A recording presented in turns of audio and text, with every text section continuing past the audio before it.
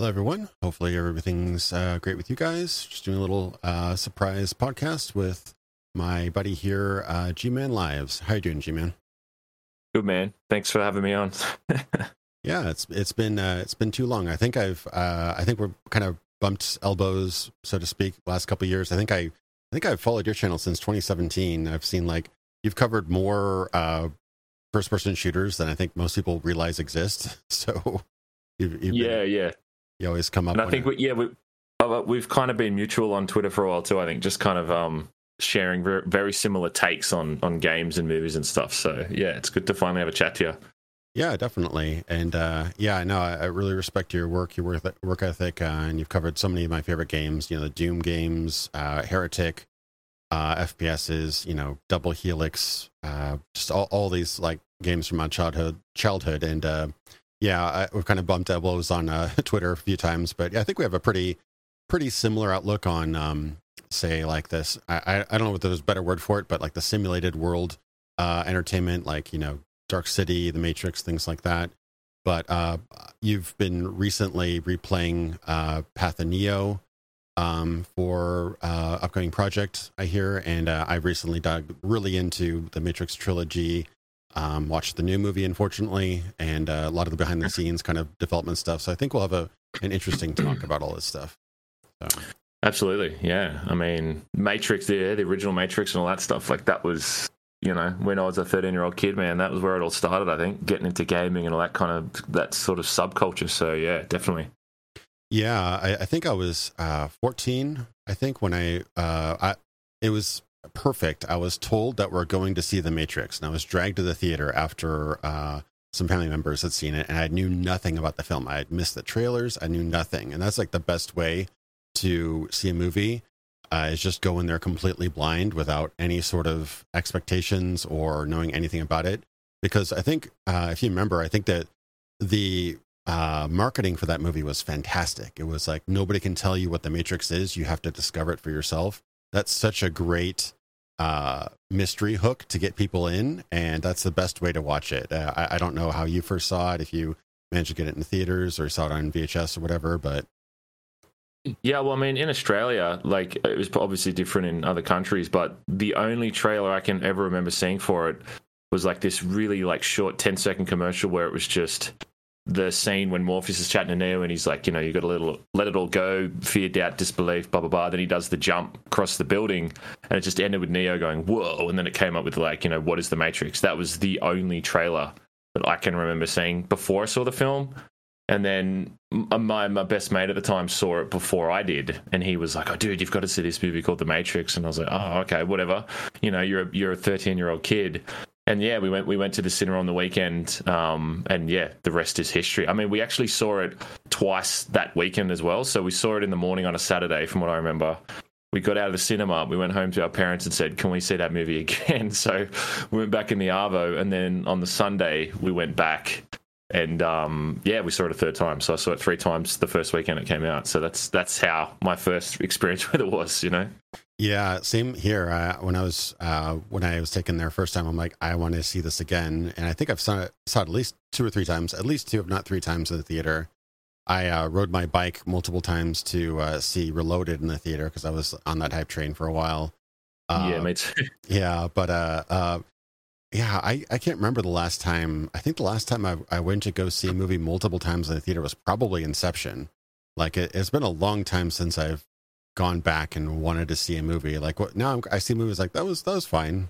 So I don't know if it's like just getting more mature, getting older, whatever, or just movies don't quite have the same staying power as they did back then. But yeah, something about yeah, it's definitely it's a different, I don't know, movies just aren't quite the same. I was kind of tempted to go back and watch that Spider-Man, the recent one, again, because I had a pretty good response with that in the cinema. I just thought that was just pure like popcorn entertainment, man. But yeah, like I've never really had that desire to go back and see a movie again, you know, for a long time. Definitely. Yeah, me neither. I actually really liked No Way Home as well. I was expecting nothing, and it's one of those, like, I could see flashes of Spider-Man 3 and, you know, Marvel Endgame, where it's just like, you've got too much going on here, this isn't going to work, but they managed to do a pretty good job, and it was definitely a crowd pleaser, but I was surprised how much I liked that.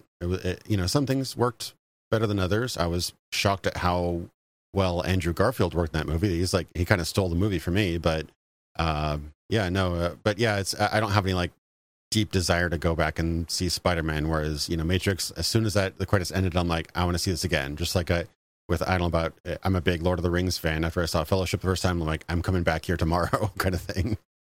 So. Yeah. I think it's funny too because it's like back then, like it sounds like cliche saying it, but there really wasn't like a movie like that. Like we just hadn't had a film, especially with the action scenes. Like I'd never seen a movie that was like that action packed in a cinema before. Like I think you could just spend hours talking about how it like innovated movie action, but like there's like the line in it when Trinity says, no one's ever done anything like this before. And that is just so ironic in a way, because that's like, they're talking about like the movie, like the next scene after that with the lobby is just like, when you see that for the first time as a kid, it really is just like blows your mind. You've never seen something that's just that scale of awesomeness, to put it kind of simply. Yeah, absolutely. It was an absolute game changer, and as I went over in my last scripted video, it's not all original, but it was new to the mainstream audience for sure. Like we were just talking about how great Hard Boiled is with John Woo and stuff like that, and you can, if you watch that early John Woo stuff, and even some of his American stuff, like you see a little bit of it in Mission Impossible 2 and Face Off, but mostly in like Hard Boiled and his older stuff. You definitely see the action scenes borrowed a lot from John Woo style, sort of every single doorknob and every single window is made out of explosives, and it also goes like splattering across the screen and glorious, like sort of a symphony of violence or whatever. But we get some Hardboiled's like the poster child for over the top action scenes, and even like A Better Tomorrow 1 and 2, I think, have some pretty ludicrous action in them. But yeah, they definitely borrowed a lot from John Woo, I think, for that shootout in the lobby. Yeah, absolutely. Everybody kind of references the hospital scene where it just gets like over the top explosives, jumping through windows, shotguns. I love how shotguns are basically packed with C4, where it's just they explode everything.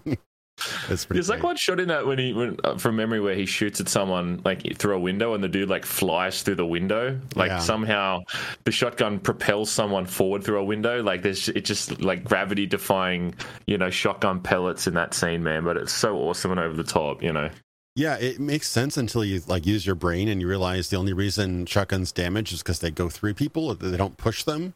Because if they push the person, then they'd be fine. But yeah, it's funny how all that kind of stuff works in movie format. But I really admire the different references and the different obscure stuff that the Matrix kind of brought to the mainstream. Like the kind of Iron Monkey style kung fu, Bruce Lee kind of stuff, which that got into the mainstream a bit, but like the kind of Hong Kong choreography, like they actually hired Win Yu-ping. Yuen Yu-ping. Yeah, he's absolute master of his craft. And kind of jumping ahead, I was hoping we kind of dig into Dark City first, because I know that it's eventually we're just going to be talking about the Matrix for hours. But I really admire that they got the original cast and crew together and trained them for, I think it was conflicting reports. It's like 4 months.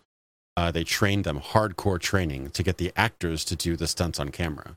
Like for the first Matrix, you mean? Yeah, for the first Matrix. Yeah. And I was about to say, I don't think they did that for Matrix Resurrections.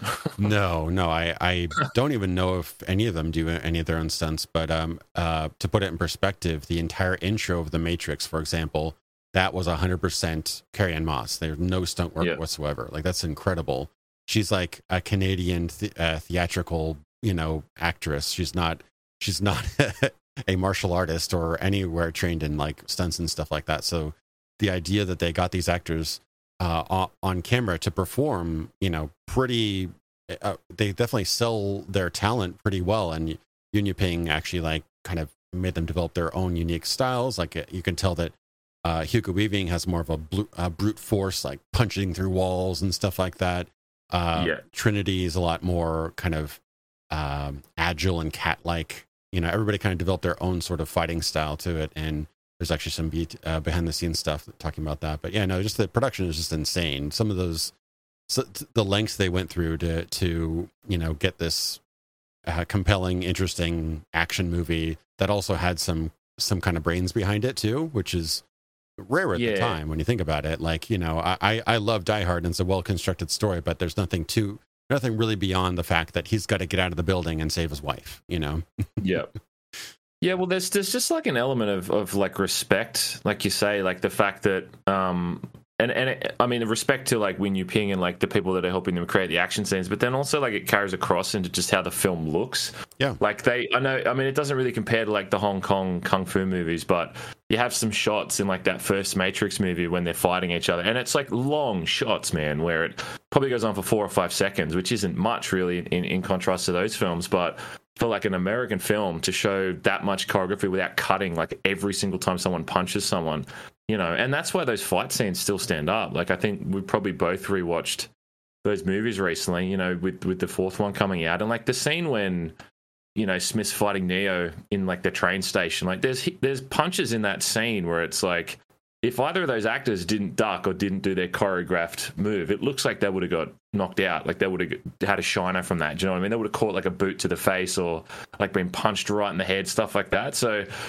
I think that's part of why those movies still stand up so well. And yeah, not to jump forward, but why that stuff in Resurrections is just a mess. Like there's just doesn't feel like any respect given to the craft of like martial arts in that way, which was like one of the biggest components to the original, right?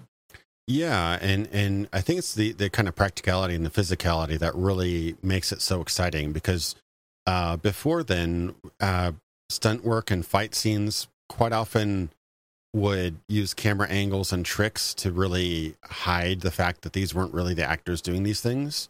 It wasn't, I think The Matrix was one of the first movies that really got just, you know, drama students basically to, you know, perform on camera. And I think that really elevated the film, because you're not just seeing the back of a stunt double with a wig on. You're actually seeing these Keanu Reeves, you know, kick ass, you know, and that really made it very exciting. Nothing against stunt people. I think that they're doing incredible work and they're absolutely necessary in some cases. Like there were scenes where they had to like crane somebody at pretty fast motion into a wall and crush the wall with their bodies. Like that's, I wouldn't want to do that on a Monday morning.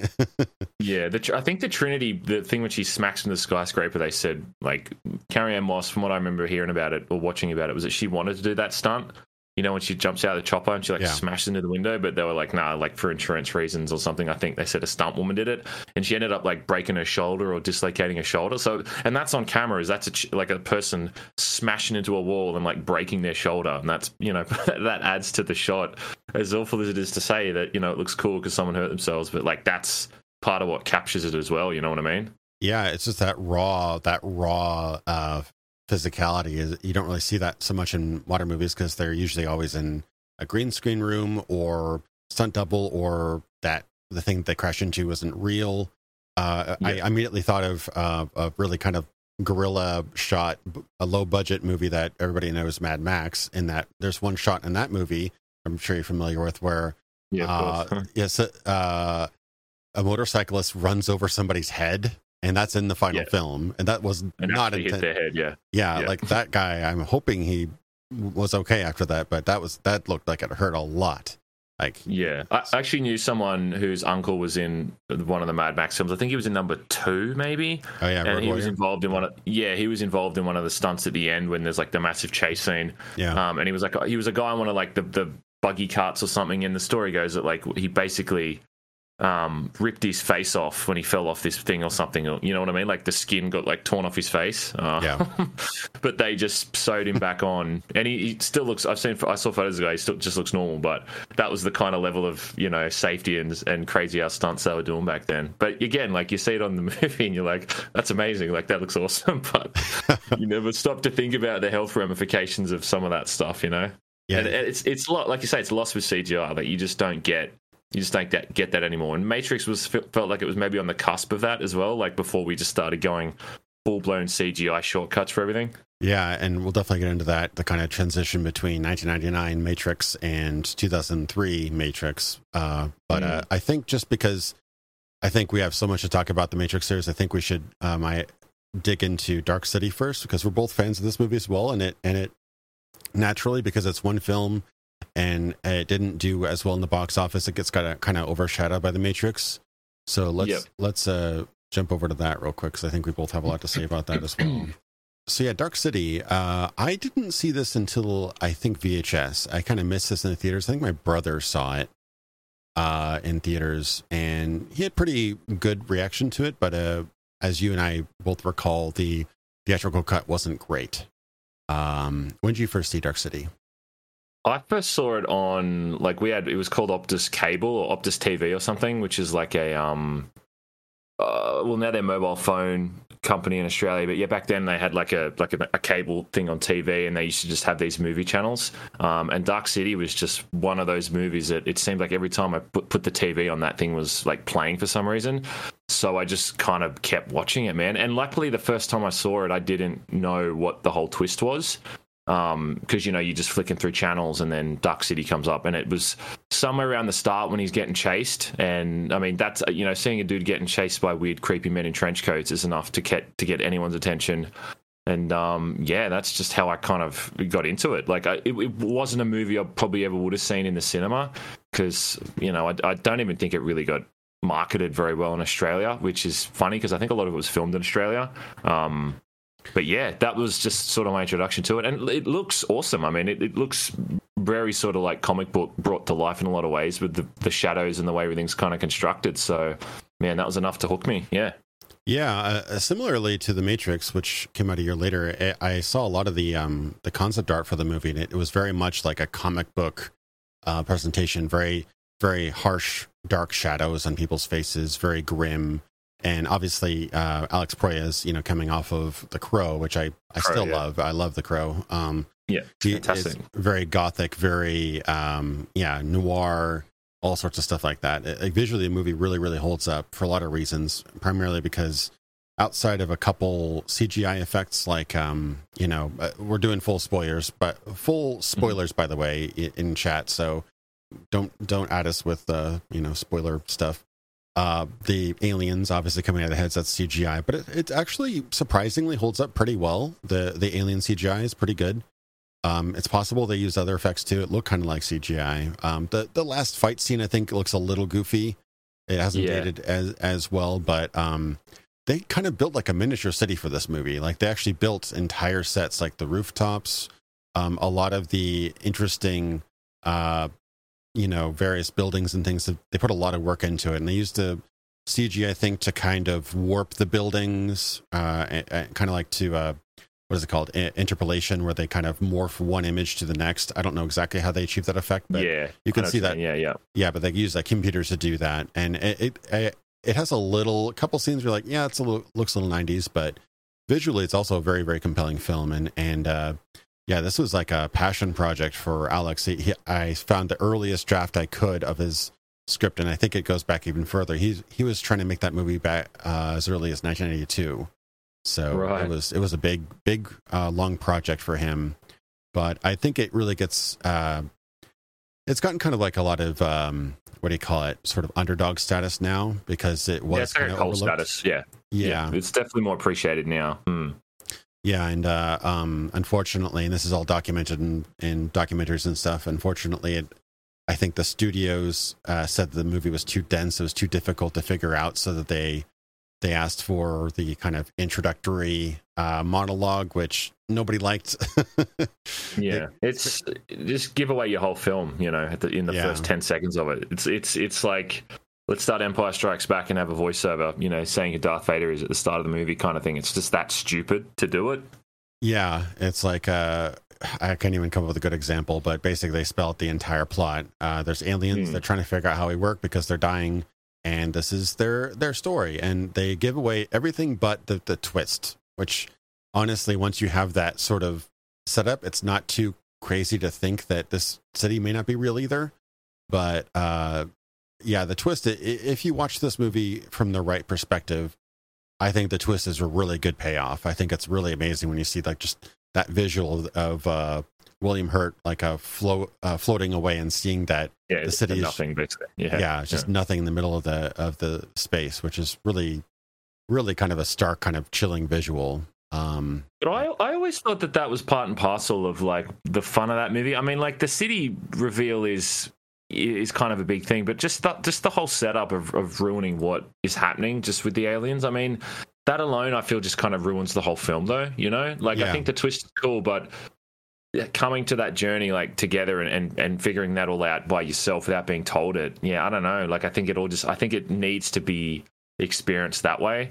But then I've heard too that like, you know, originally I was like, oh yeah, the director's cut's the way to go. But I've kind of heard now in retrospect people saying that the director's cut isn't actually as good in some ways. Like I haven't really watched them side by side, but it's like certain shots linger a bit longer than they're supposed to, and there's like minor edits here and there, which kind of bummed me out a little bit.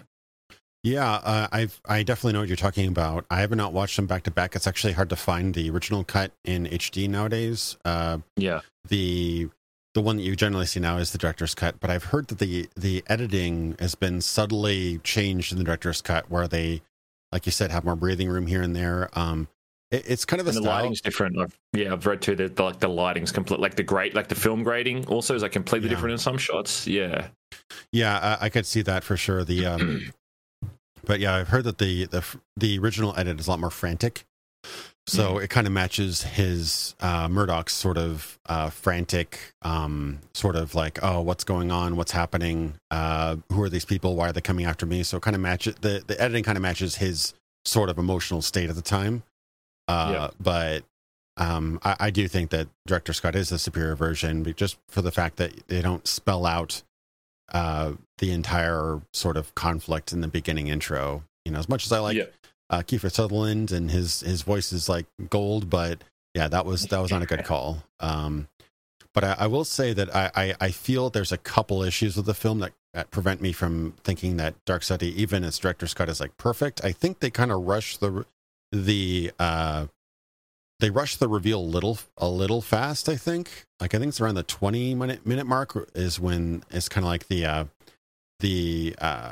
scene where they first find out that the people chasing him are not human. I thought it was a little too quick. When they have like the sort of the fight scene on top of the billboard or whatever it is. Yeah. And that scene I think does a couple things wrong personally. Like, if you watch it again, it's actually kind of funny. We've been replaying it here in the background a couple times, but it's actually kind of funny. The most of them die by accident. Yeah, one of them falls into the ropes, and it's never really makes sense how that one dude gets his head sort of chopped off by the sign that's not really anywhere near him, but somehow it chops his head open. It chops his skull wide open accidentally. And I'm like, is that like a table saw or something? I thought it's just a little sign that dangles their arm or something like that. But it's not great action, but like the whole vibe of it is cool. Like the drama of that scene and sort of the tension there is pretty high. So it still kind of works. I'm a huge fan of like sci-fi noir, like Blade Runner and this and things like that. So like whenever you kind of mix that sort of classic sort of Maltese Falcon, Casablanca style with sci-fi, I just love it. And this movie really has atmosphere in spades. Like I love the way that the city kind of looks and the way it's lit, especially the lighting in this movie really doesn't get mentioned enough. How really incredibly lit every scene is, just the kind of shadows, the dark shadows, while also revealing people's faces. A lot of work went into that, I'm sure. And his experience in The Crow probably helped a lot, because that had a lot of kind of really dramatic, dark, broody lighting and things like that. But yeah, the first fight scene where you see him kind of realize he can do his powers, not quite in control yet, but he can like manipulate reality. It's really cool, but the way he kills them is kind of accidental, and it's kind of like almost like a theme you could criticize about this film, is that Murdoch is kind of accidentally saves the day in the end. Yeah. Well, at that point too, he's still a little bit sort of disoriented. Like, to give him credit, you know what I mean? Yeah. I mean, later on when he finally learns how to use it, he can do some pretty cool shit. But I think the first, like you say, maybe the first 20 minutes of that movie, man, is from memory is just like, it's so perfectly paced with like he wakes up.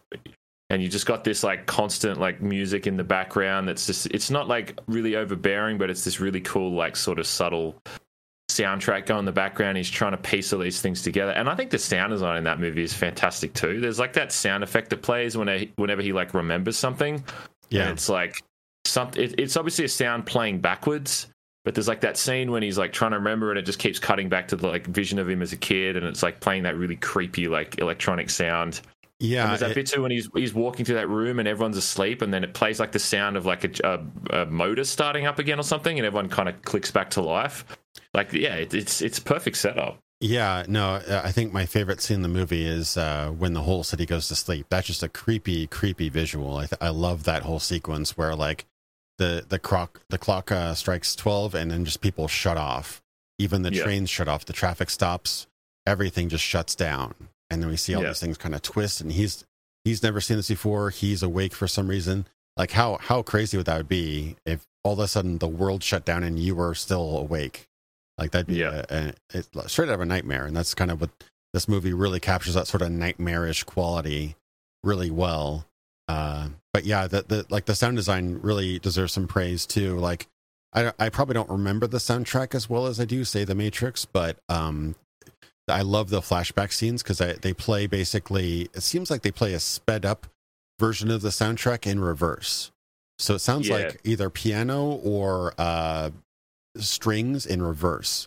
So it sounds like you're kind of like rewinding a video while still listening to it. And it's a great sort of interesting kind of take, because they almost treat memory like they were just overriding your tape, like a tape. Yeah. But it's actually not. Yeah, it's actually not in the soundtrack, because I had the soundtrack on CD. Okay. And it's not. Yeah, like the like I'm saying that my favorite part of the movie is really that first setup when I think he's chatting to the guy who owns the hotel.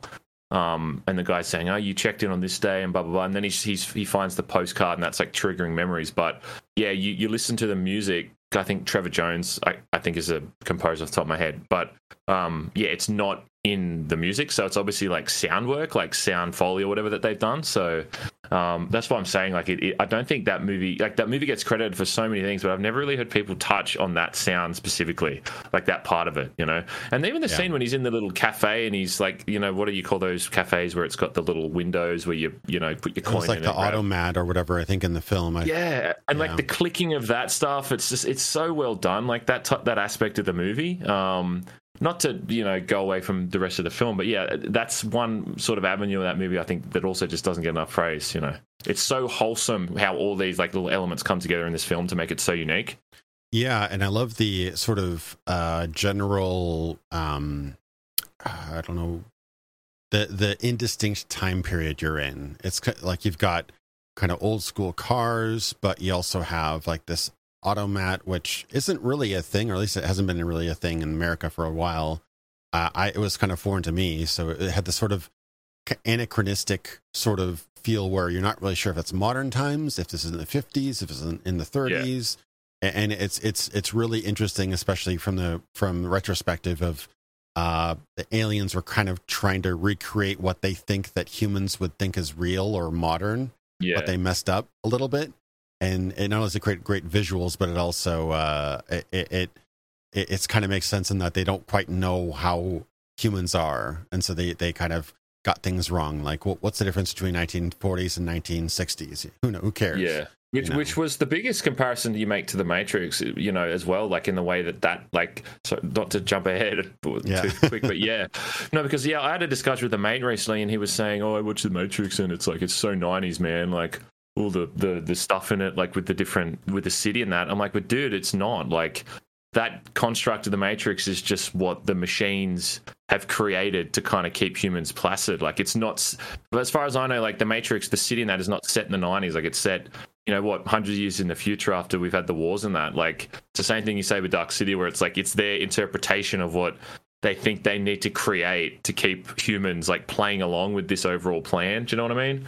It's like, for some reason, we just kind of work better in this like city environment, and it's the exact same thing you're saying with Dark City, where it's like, are we in the 1920s here or the 30s, or like what's going on here, Yeah, I think that Matrix does it a little bit more subtly, obviously, because it's not quite as weird and gothic and noir, but I do like it that in both movies there's never any like specific names. It's just like they refer to it as the city, or so and so. It's like it's the freeway. We're on the freeway. Yeah, it's just kept very generic and but not in a bad way, but in it's kept indistinct, I should say, or it's just kind of like it could be any city, and I think that works beautifully for those kind of films because it is sort of just like doesn't matter where you are, it's not real. It's just kind of an illusion, and don't ask questions. Like that's a really common theme in these kind of movies. It's like the idea that you just do your day to day, don't ask questions, just accept things how they are, no matter how weird they get. And that's, I guess that kind of reflects on how people were feeling toward the end of the 90s, where just everybody was like questioning things and fighting back normalcy and stuff like that. So you could kind of see the culture reflected in these movies, I think, a bit. Yeah, absolutely. And then obviously Resurrections completely ruins it in that one scene where like, hey, we're in Japan. It's like, oh, okay, so we have geography now in the Matrix. Cool. Yeah, it's just totally changed the last three films and everything that came before it. Yeah, it's really irritating, but yeah, we're jumping ahead. But yeah, way ahead. But yeah, I know that it is interesting. Another parallel. I don't know if you're a fan of Blade Runner, but yeah, me too. One interesting parallel between Darksteady and Blade Runner is they got the exact same treatment. They got released, Blade Runner 82, Darksteady 1998, and exactly 10 years later, not on the day, but 10 years later for both of them, they got their director's cut, which they cut out the monologue at the beginning. Both the movies got that same exact treatment. It's kind of interesting. Yeah, right. Yeah, that's interesting. Yeah, Harrison Ford. I don't think I've really seen the original Blade Runner, because I know there's like all those early versions where the Harrison Ford voiceover was in there, which was apparently dreadful, but I've never seen like the original version of that. I don't think that was the first version I saw, and I didn't hate it. I thought it kind of fit because I liked sort of the detective monologue sort of idea, but in retrospect it's better without it. I will say one caveat. I don't know if it was in the original, because there's actually Blade Runner. I could talk about Blade Runner for hours too, but Blade Runner's actually got a ton of cut content too, almost 45 minutes of cut scenes. So they actually, I think for the DVD release, I want to say, they actually, instead of just having deleted scene 1, deleted scene 2, deleted scene 3, they took all the deleted scenes that they had in chronological sequence and cut that into an alternate.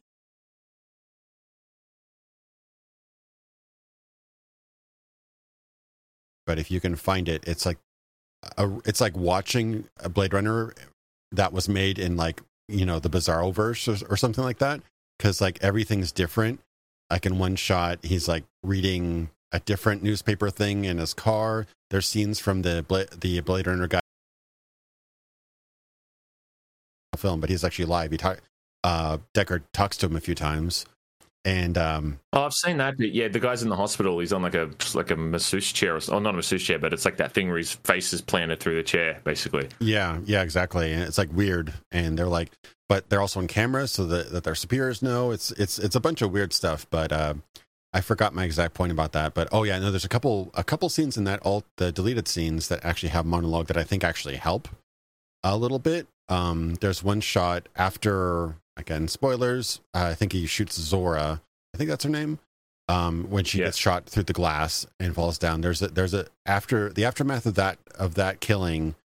There's a monologue about how Deckard lost his wife years ago because he kept on showing up with blood on his clothes, and he had explained it's like, replicant, no big deal, retirement, whatever. But that it just kind of shows like how messed up his life is, that he has to kill these organic bleeding beings for a living, and it really kind of emphasizes how much he wanted to get away from all that, because he's, if anything, is really what do you call it, kind of he's not into doing the Blade Runner thing anymore. We know that yeah, he's very reluctant to come back and do this last contract, obviously. Yeah, that's the word I was looking for, reluctant. Yeah, so I like that aspect a lot, and that's missing a little bit from the final film. I've seen, I think, 3 or 4 different versions of Blade Runner. There's even an international cut, which I never saw, but yeah toward the end. But the Dark City edit, pretty much after the intro, is a lot more subtle. There's like more time given, less time given, but for the most part, the events play out pretty much the same in both cuts. So. Yeah, just giving away that one big twist, even though it's not really like the twist, but I still think it kind of ruins the mystery of who the strangers are, right off the bat. It's like, okay, well, that's who those people are. When he's getting chased out of the hotel at the start, it's okay, well, you know exactly who they are. It makes perfect sense. It just kind of ruins that mystique. Yeah, it does. But yeah, not to say that it's not to make it's not like a dreadful version of the movie, but it's probably not ideal. Yeah, because I originally saw it in VHS, and for 10 years you could only get that version, so it wasn't a bad version of the movie because people still liked it. But knowing the reveal shot kind of gets undermined when you already know what they are.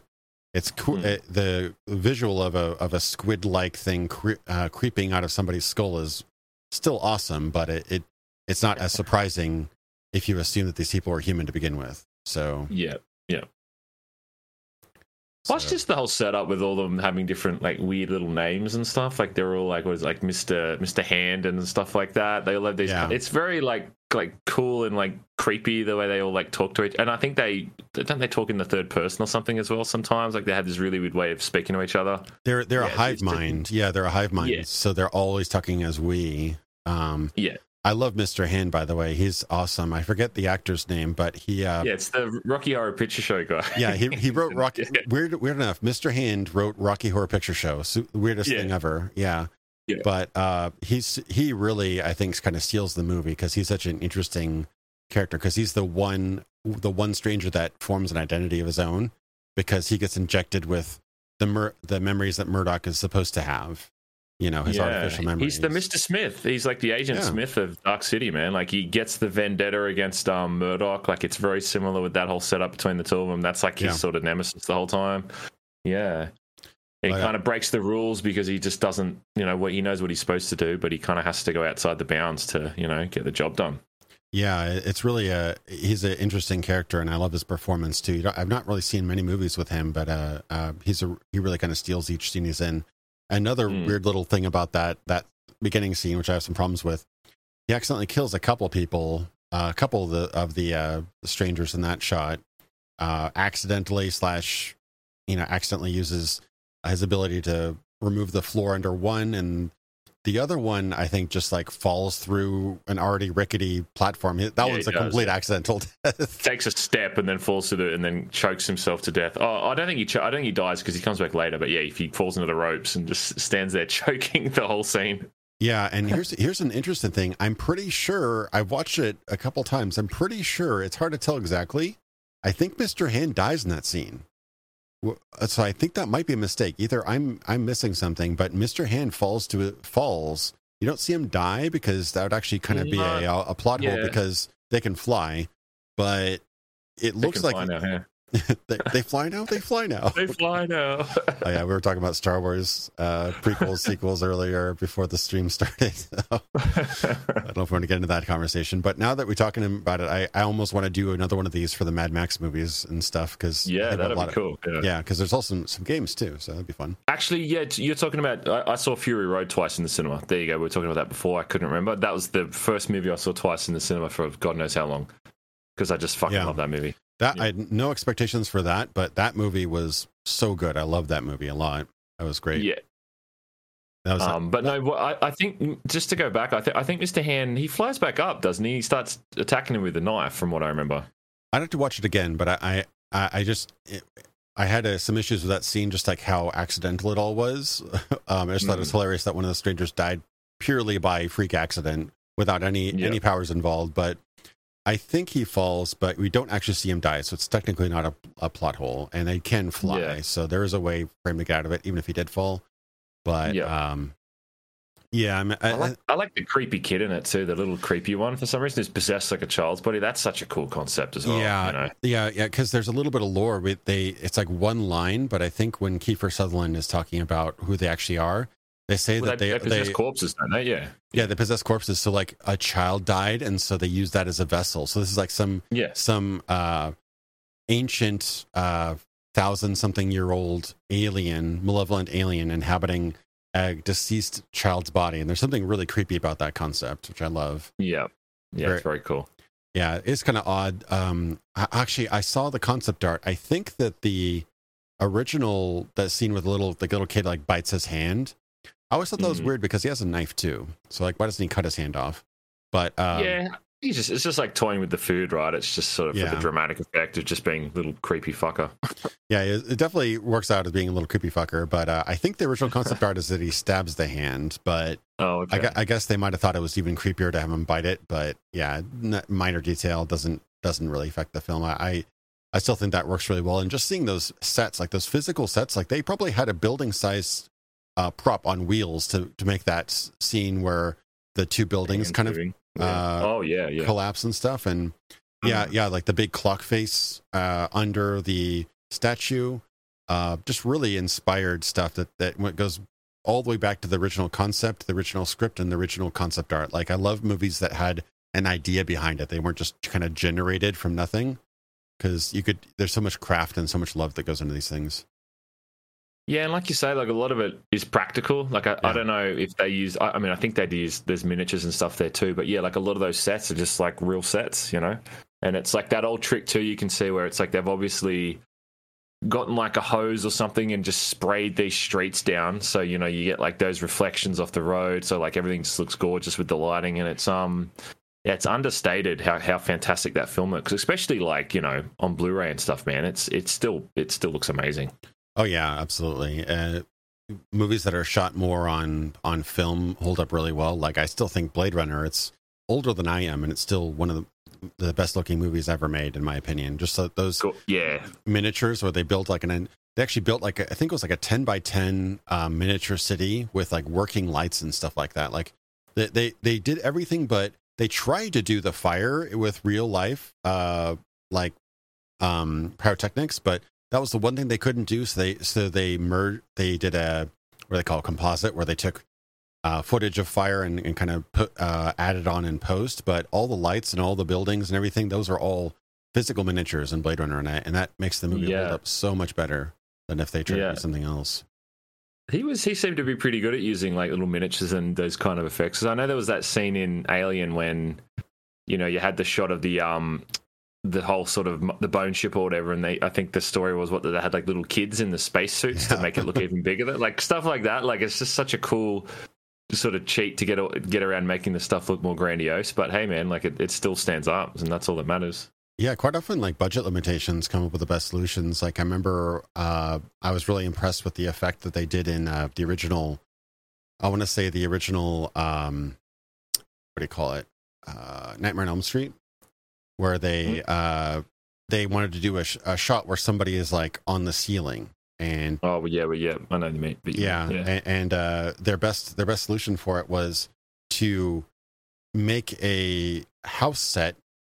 Attach somebody to the roof, flip it upside down, and so the camera shot is from somebody on the ceiling, which looks like the floor, looking up at somebody that's actually on the floor that looks like the ceiling. But it's shot in a way where it looks like somebody's like freaking out and flipping around all over the ceiling, and you're like, it's such a weird visual that it kind of makes it creepier. Like that movie hasn't aged perfectly, but that shot was really interesting because it really messes with your head.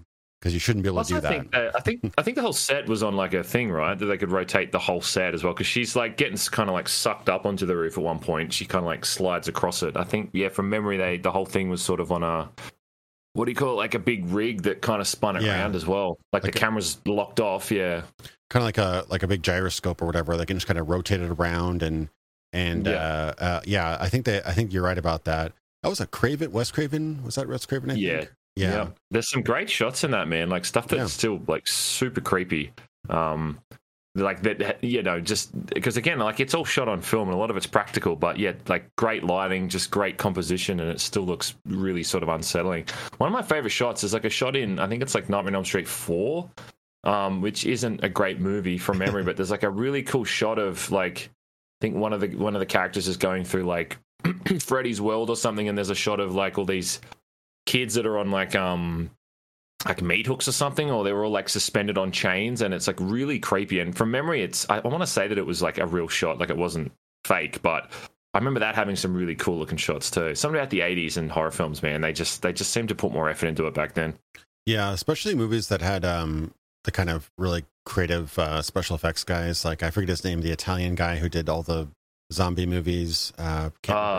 not Tom Savini. I mean the director. Oh yeah, Savini. Yeah, Savini. Yeah, he's done a lot of horror movies, and they come up with some really really creative ways to do those visuals sometimes. But yeah, like another scene, it was such a cheap solution. But another scene, I think in the original Nightmare on Elm Street, they have like a scene where the main girl, she goes to sleep, I think, and then They comes to the wall. Yeah. They just have like a sheet for the wall, and then you just see some hand imprints go through it, and it's like the cheapest effect in the world, but it works really well. I remember when they redid the movie a few years ago and did that in CG, it wasn't nearly as effective to me. I don't know.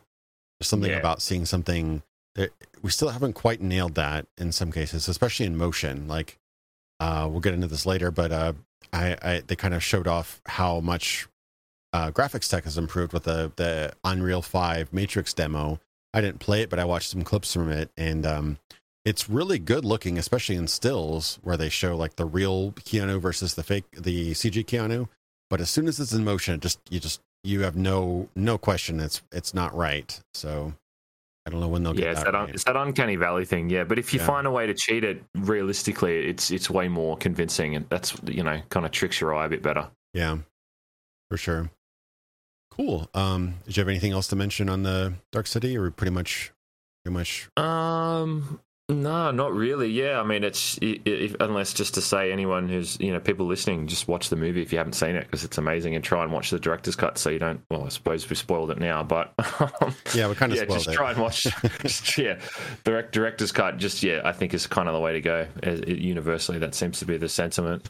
Yeah. The minor things the minor editing, pacing that you lost, and the director's cut is definitely worth it considering the intro. But yeah, we've kind of already spoiled it now. But I will say that it is. Yeah. Oh, sorry. Go ahead. Yeah. No, I was just going to mention that a lot of people, it's kind of been propagated on the internet that Matrix ripped off Dark City. That's not really true. If you want a well scripted breakdown, it's my last video, Cyberpunk Part 3, but interesting parallels between the films is that Andrew Mason was a producer on Dark City. He also worked with the director on The Crow as well. He, people aren't bound by contracts to not work on other films. He's obviously looking for more work. Warner Brothers dictated to the Wachowskis that to save money on The Matrix, that they should go to Australia, because they had a partnership, I think, with Roadshow at the time. So they were able to basically save a lot of money by shooting in Australia, because Australia is way cheaper than California at the time, at least. And so that was the solution for it. And what happened is that Andrew Mason, Australian producer who had worked with the director of Dark City, he's like, "Hey, come to Sydney. There's some great shots and some sets that you could use for your film. You save a ton of money, and you get the great production value." And so that's literally what happened. They saw some of these streets and some of these buildings, like I think the iconic black and white checkered floor that you see in Dark City, the kind of the spiral staircase. There's you also see that a little bit in The Matrix. The rooftops where Murdoch is running away from just the city in general while it's morphing and moving up and down. As well as the strangers. That's also seen in the beginning of The Matrix with Trinity, and that's perfectly fine. People reuse sets and props all the time, but funnily enough, there was a connection in that the Andrew Mason did end up working on The Matrix. And I watched an interview later on, and Alex Proyas is pretty salty about The Matrix. He feels that the producer basically ripped him off, and then they stole everything and made The Matrix. But long story short, the timeline doesn't work out. Like if you can actually go back and find all the scripts of The Matrix, and all the basic plot points were in there as far back as 1996. So like nothing changed since 1996 as far as the basic plot was concerned. There was just an overlap in shooting locations, and one of the producers that worked on Dark City convinced the Wachowskis to come shoot there in Sydney, and that's like the only connection, really, physical connection, is that they shot on a couple sets, and they had the same producer, one of the same producers. So kind of a little bit of history, but a lot of people claim that Matrix completely stole the Dark City, but they're both well into production by the time each came out. So Yeah, I mean, I've never really heard that said too much, to be honest. Like, I can see how, obviously you've got the connection there with like the cinematography to some extent is pretty similar with like the lighting and that kind of stuff. But yeah, I've never really made that sort of connection to it. Yeah, like just not that blatant in the terms of saying, oh, they kind of stole from the other kind of thing. But yeah, I always thought it was sort of like it's like a Leo DiCaprio moment, you know, where you see the same set. It's like, hey, that's the same set again. Like it's just like a fun little thing to see it being reused. I never looked at it in the sense of like, oh, they've stolen that set from Dark City, you know, because they're both great films and kind of stand on their own 2 feet, doing their own thing. So yeah, I think one detracts from the other. Yeah. They were just on a really, really tight budget for what they were going for, like making The Matrix for $40 million. That was a stretch. That's a lot of really groundbreaking special effects. CG was still fairly early, so they tried to do a lot of things practically. So yeah, in a lot of ways, they had to really cut corners when they could, and the corners that they cut were done in smart ways, and that there were sets that fit perfectly. Like the rooftop scene, for example, they had a fully enclosed rooftop set that was built for the Dark City movie because they needed to move those buildings up and down while the strangers were modifying the city. So that set already existed, so they just used that for the initial Agent Trinity chase. Perfect. Worked out great. But yeah, I don't think there was any intention of the Wachowskis to rip off the Dark City. They saw it. They saw an early showing in like December 1997, I think. But they literally went. They had their shooting script in the next March. So like in 3 months, they were already like trained up, ready to go. So the timing doesn't really make a whole lot of sense, you know, just for the people who. I try to dispel that in my video as well, but people have really overstate the influence between one movie and the next. Like the most they would have done is that they might have seen a couple cool shots and a couple cool angles from Dark City instead of maybe some stylistic influences. That could have happened for sure, but. Yeah, if you look back, the scripts go years before. They actually did a 500-page comic book style storyboard for The Matrix back in like 1996. You know, a year or two. I remember the story being that like when they worked on that movie before they worked on The Matrix, Bound, I think it was called, which I haven't seen, to be honest, but yeah, I remember the story was there that they wanted to make The Matrix when they made Bound. Like that's sort of where their heads were at. So, I mean... Yeah, like it's not even really a connection there. It's just like you say, people saying, oh, you know, well, this was copying this when it's really not founded in anything, I don't think. Yeah, they went from like a low budget, like $3 million movie Bound to a $40 million sci-fi film. That was a hard sell. Like they had to really push to get that to happen. So it's kind of amazing that it did happen. But I guess with that, we should probably pivot over to The Matrix. So I hated The Matrix. I don't like it at all. No, okay. All right, let's end the stream right now then. Yeah, exactly. All right, let's switch over to make some photos. So yeah, we've already kind of gone over our introductions to it. We saw it both in theaters, loved it. You kind of got a mostly blind first watch too. You didn't know what it was about, right? Totally blind. Yeah, that's the best way to watch it. Unfortunately, I feel really bad for people because honestly, you're not going to get that experience today. You're going to get it spoiled either through memes or references or something before you watch it for the first time, which I feel really bad about. Like, imagine not being able to watch Jurassic Park or The Matrix or any of these kind of really classic films for the first time without having something spoiled. It's got to be a real shame, I think.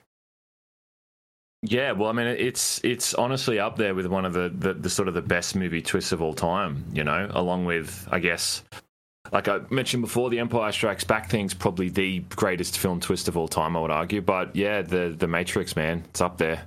You know, all of this is to turn humans into to batteries. Like that whole scene is just like mind blowing. And it sounds like we sound like, you know, old boomers saying it, but yeah, just kids these days, like you're just not going to get that cinema experience. I don't think it's jaded to say that, but it's just true. You just don't get that anymore. You don't, you know. No, and it isn't even just like they don't know what they're talking about, these kids. I'm just saying, like, I feel bad because the world won't let them experience this blind. I don't think that anybody born since the Matrix film 1 came out can really avoid all the internet content about this movie. It's so pervasive throughout our culture. Like, it's gotten so pervasive that our shorthand term for our world is not real is the Matrix. We're living in the Matrix. You know, that's become like, it's become, you know, our shorthand term for it. Kind of like how people in America, at least, call bandages Band-Aids. You know, the brand has kind of outshone the generic term. So it's kind of insane how pervasive it's gotten into our community. And it's also been like parodied, and I think I looked at IMDb, almost like 1,000 different shows and movies have referenced or parodied the Matrix. So you see it everywhere now. It's kind of crazy how insanely culturally popular it's become. But yeah, getting that blind experience first time, it's like such a amazing cinematic moment. One of my favorite times of the movie is actually because you have no idea what's happening next. You're just 100% engaged and you can't get enough, you know? Yeah, well, and it's one of those movies where it, like, if the first one specifically, doesn't feel like it wastes any frames. It feels like every scene is kind of getting you to the next scene. Like, there's never wasted time. I mean, the bit kind of obviously before the final sort of shootout and action stuff is sort of, it's not much is happening, but still kind of getting you to the next spot. Whereas, you know, not jumping ahead obviously too far, but yeah, like the sequels, like Reload and Revolutions, just felt like they had shit in that, where it was just like, where are we going with this, you know? Like, you got like a 5-minute long orgy scene for a bunch of people that dancing in a cave, and it's like, what purpose does this serve? Whereas I felt like that first film was kind of like perfect, where it's every frame is being used for something. It never feels like it's wasted time. Yeah, that's echoes my sentiments perfectly. I think it's possibly the best paced film I've ever seen. Like, I can't think of another film that I would never like. Even my favorite films, there's parts of Blade Runner I don't really love. Like, there's a couple shots in there I'm like, I could cut that. You probably wouldn't lose much. But in The Matrix, I think every single shot has some sort of meaning. Like, maybe the shot that where they cut to the two people washing the window is unnecessary. It was a director's cameo. Maybe that was overindulgent. It's done in 10 frames. But yeah, I agree. This movie is so tight. It's actually I showed the clip in my last video where the editor said that his last pass through the movie while editing, he shaved off 2 frames out of the entire film because like a special effect had come in and it wasn't quite the same momentum as he thought it would be when he saw kind of a pre-visualization. So he shaved off 2 frames out of a 2.5 hour movie. That's insane. That's insane how tight that movie is. And unlike a lot of films that are also great, we've never gotten a director's cut. We've never needed one, really. It's just been a really exceptionally paced film. I think I rewatched it, and I think that my biggest criticism on pacing was there was one scene where Neo was reaching toward a door, and I would have extended that scene by like maybe a second. But otherwise, I think it's like a perfectly paced film. There's just the right breathing room, just the right amount of action, never gets too long, never gets too tired of action. Just as soon as things start to get a little, like even maybe getting a tiny bit stale, it cuts to something new, and it's just like a rhythmic editing, which is really, really impressive stuff. Yeah, and it is like you say, like the whole thing's over. You start watching it, and it's already over because you're just constantly getting to that next scene. So, it's funny that you talk about like a director's cut because like it's just one of those kind of films that it's never really been touched again. It just kind of keeps coming out in different formats, but yeah, it's kind of widely agreed that there's not really anything that needed to be added or taken away from it. I don't even think there's any like deleted scenes that they've ever shown, have they? Like, it's just, this is the movie they wanted to make, which kind of says a lot about its quality when you look at what came after it with those sequels. No,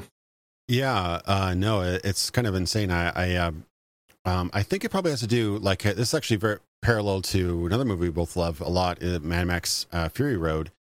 Similarly, I blanked out on his name, the George Miller, that was his name, right? When he was creating, because there's a huge gap between Thunderdome and and Fury Road, obviously, like 20, 30 years. He had been he'd been working on the script and the screenplay and the storyboards for Fury Road since like the early 90s. And it came out decades, literally. Yeah. So like it came out in like, I think 2015, I think it was. So he had been thinking and crunching on that story and tightening it up and revisiting angles and shots and storyboards for something like 25 years. So yeah. The funny thing about that too, it's a testament to how you can make like essentially a 2-hour long car chase somehow still be interesting like the whole time. That's another great film as well. Like the way that kind of thing. So like it's probably not as like tight as obviously The Matrix is, but yeah, like in terms of just raw entertainment and just like, you know, sitting there and watching 2 hours of your life go by, that's pretty well done, you know. Yeah, no, and you could tell like that was a crazy shoot. They did like 8 months in Namibia or something like that. Like that was an insane shoot for Fury Road. But I saw this clip. It's great. The guy who plays the big bad Immortan Joe. Yeah, I guess he's kind of a famous actor, or at least he was. He passed away, unfortunately. But he was kind of a famous actor in Australia. Had you heard of him outside of Mad Max? No, not really. I mean, he's in the first movie. That's literally the only other time I think I've ever seen him in a movie. Okay. So he wasn't huge in Australia. But I mean, I would argue his character in the first one wasn't like that memorable. I mean, he was a good villain, but it's not like you're not putting that dude up there with the greatest cinematic villains of all time. But Immortan Joe, on the other hand, is like, yeah, that dude was memorable as fuck, you know, as far as movie bad guys go. And the way he dies is awesome. Yeah, it's like one of the best movie deaths of all time, you know. It was great. Yeah, I mean, again, we need to follow this up sometime with Mad Max because there's tons of Mad Max to talk about. But yeah, I just remember one behind the scenes shot of Fury Road, and again, it was like 8 months in like Africa or something like that where they shot this. They shot a little bit in Australia. I think mostly it was Namibia, I think. But there's one shot where they're probably all tired. They've probably all been doing all these crazy stunts, practical stunts, swinging off of moving trucks and stuff for months now. But one shot is the actor for Immortan Joe walking down and talking to a bunch of like extras and stunt people on this big contraption on a truck, and he's like, "You all look amazing, amazing!" And everybody's like doing the V8 symbol and like shouting back at him, and they're like, you could tell they were just absolutely having a blast. They wouldn't miss this for the world, and I just love that sort of love of the craft. They aren't just phoning it in. They love this world, this whole universe, this whole work of art that they are putting together. I just love that attitude, and I kind of see that a little bit in the Matrix behind the scenes too. Like you can tell they're tired. They've been like, to put it in perspective, for the Matrix, for example, they had about 4 months of hardcore training with Yun Yu Ping, right, to learn how to actually look like they can fight, because none of these guys had any sort of martial arts history. And unfortunately, first day of training, Keanu Reeves walks onto the training with a neck brace on. He had just gotten into a really bad accident. So, and Carrie Ann Moss, she like broke her foot or something. Hugo Weaving got a hip polyp he had to get removed. Everybody got like injured and bruised and messed up, and it's like, but they were having an absolute blast. Like, I think it was Carrie Ann Moss. She was like, she didn't complain about her foot being broken or her injury because she didn't want to lose her job, because she really wanted to work on this movie. So like, really like troopers, and absolutely really wanting to make this as the best movie they could. Yeah, there's like a really funny behind the scenes shot I remember seeing. I don't remember where I saw it, but it was a take where they were filming something with like, you know, the scene when Neo's fighting Smith, and they're all, it's like they're shooting Keanu and they all look like, you know, just destroyed, like they're obviously really tired out. And then Keanu realizes like that the behind the scenes people are filming him, so he like kind of playfully goes up to the camera and starts like shadow boxing it, and he just does this like roundhouse kick as well at the end of it. But it just like shows like the dude is obviously like they would have done a bazillion takes to get that scene together, but as soon as there's like something fun going on, you know what I mean, like he's instantly like, oh, that's fun, let me just mess around with the behind the scenes guy, you know, like that kind of shows like the vibe of that film, which is funny because of how serious and how like, you know, like kind of crazy the tone of it is with the stakes of everything that's happening. But then those guys, like you say, man, they had an absolute blast making it, and that's what kind of carries across into the final product. Absolutely. Yeah, they really had a lot of camaraderie, a lot of like, they're absolute troopers. That must have been a hard shoot, especially with like the brand new sort of special effects shots, like with the whole camera setup where they had something like 40 or 50 cameras all placed in a row to get those bullet time shots where they had the camera moves so quickly that they actually had to shoot with like dozens and dozens of cameras in sequence, like still cameras, to get enough frames to get a rotation quickly. Like I heard an early attempt was they were going to try to put a video camera on a rocket, on like on like almost like a rails rocket, and then just kind of like zoom around. But that was obviously too blurry and too messy. But yeah, no, it was stuff that never been shot before, never been done before, that they figured out. So yeah, I'm sure it took a lot of patience, a lot of really tough work. But plus to just have faith in the directors, because like you say, like no one had ever done those effects before. And I think I seem to remember the same thing about Fury Road again, where Tom Hardy was saying that when he was on the set and George Miller was telling him things to do, that he was just like basically adamant with the director, like, dude, like what the hell are you doing? This is not going to work. And then it obviously he said he saw the final product and he instantly regretted ever arguing with George over those kind of things. Yeah. And it would have been the same thing with The Matrix. Like, okay, so what you're going to do here is you're just going to like lean backwards on your knees as this guy shoots at you, and you'd be like, what? It's like, yeah, and then this camera's going to fly around you. You'd just be like, what the hell are you talking about? You know, there's no basis of what that's going to look like. Just like, just trust me, it'll work, you know? Yeah, and Keanu had already been in movies for like 10, 15 years at that point, so he was already pretty experienced, and these newbies start telling him what to do. It was like, yeah, it would probably be, they had to probably place a lot of faith in the Wachowskis that they knew what they're doing, and as crazy as it was, they you know, kind of stumbled into what I think is like action movie masterpiece. I think it's one of the best action movies that has been done ever. So I think that they did a really good job with it. But yeah, especially the creativity of how things were shot. Like, it's very much like a lot of the shots also mimic the concept art that they had done back in 1996. So like they had obviously thought about these angles specifically, like at the beginning where you see Agent Smith look up the window and see I think he looks up to see Trinity running, and like those were all very deliberate. Very deliberate angles, and very, you know, all these sort of moves weren't just, hey, wouldn't it be cool? Like these were really well figured out and thought out. And I think the kind of unsung hero with a lot of this stuff, I don't know all the things he did, but I have a feeling he probably did a lot of it, was we both mentioned producer. I can't believe I completely... Joel Silver. Yeah, Joel Silver. There you go. Yeah. I don't know about you, but I'd always remember seeing his name pop up in all like 90s action movies, like Lethal Weapon, you know, obviously The Matrix. I think he did Predator. Predator, Die Hard. Some of these are 80s, obviously. And there was another really good one, Demolition Man, which I actually really like.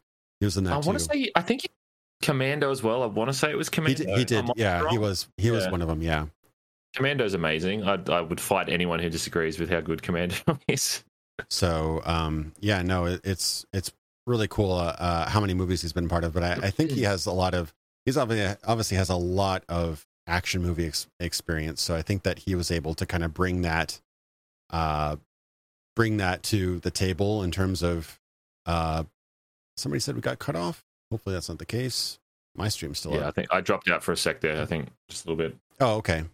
Looks like we're You're still back now, though. Okay. Yeah.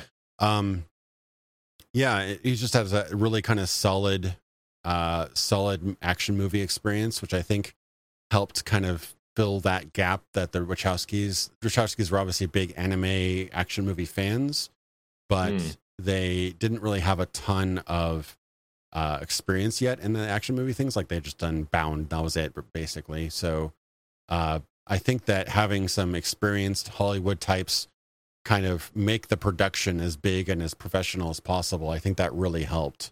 And I think that kind of also showed a bit of a difference between the first movie and the sequels, because this movie made tons of money, like $400 million from like a new franchise, which is crazy, especially for the time.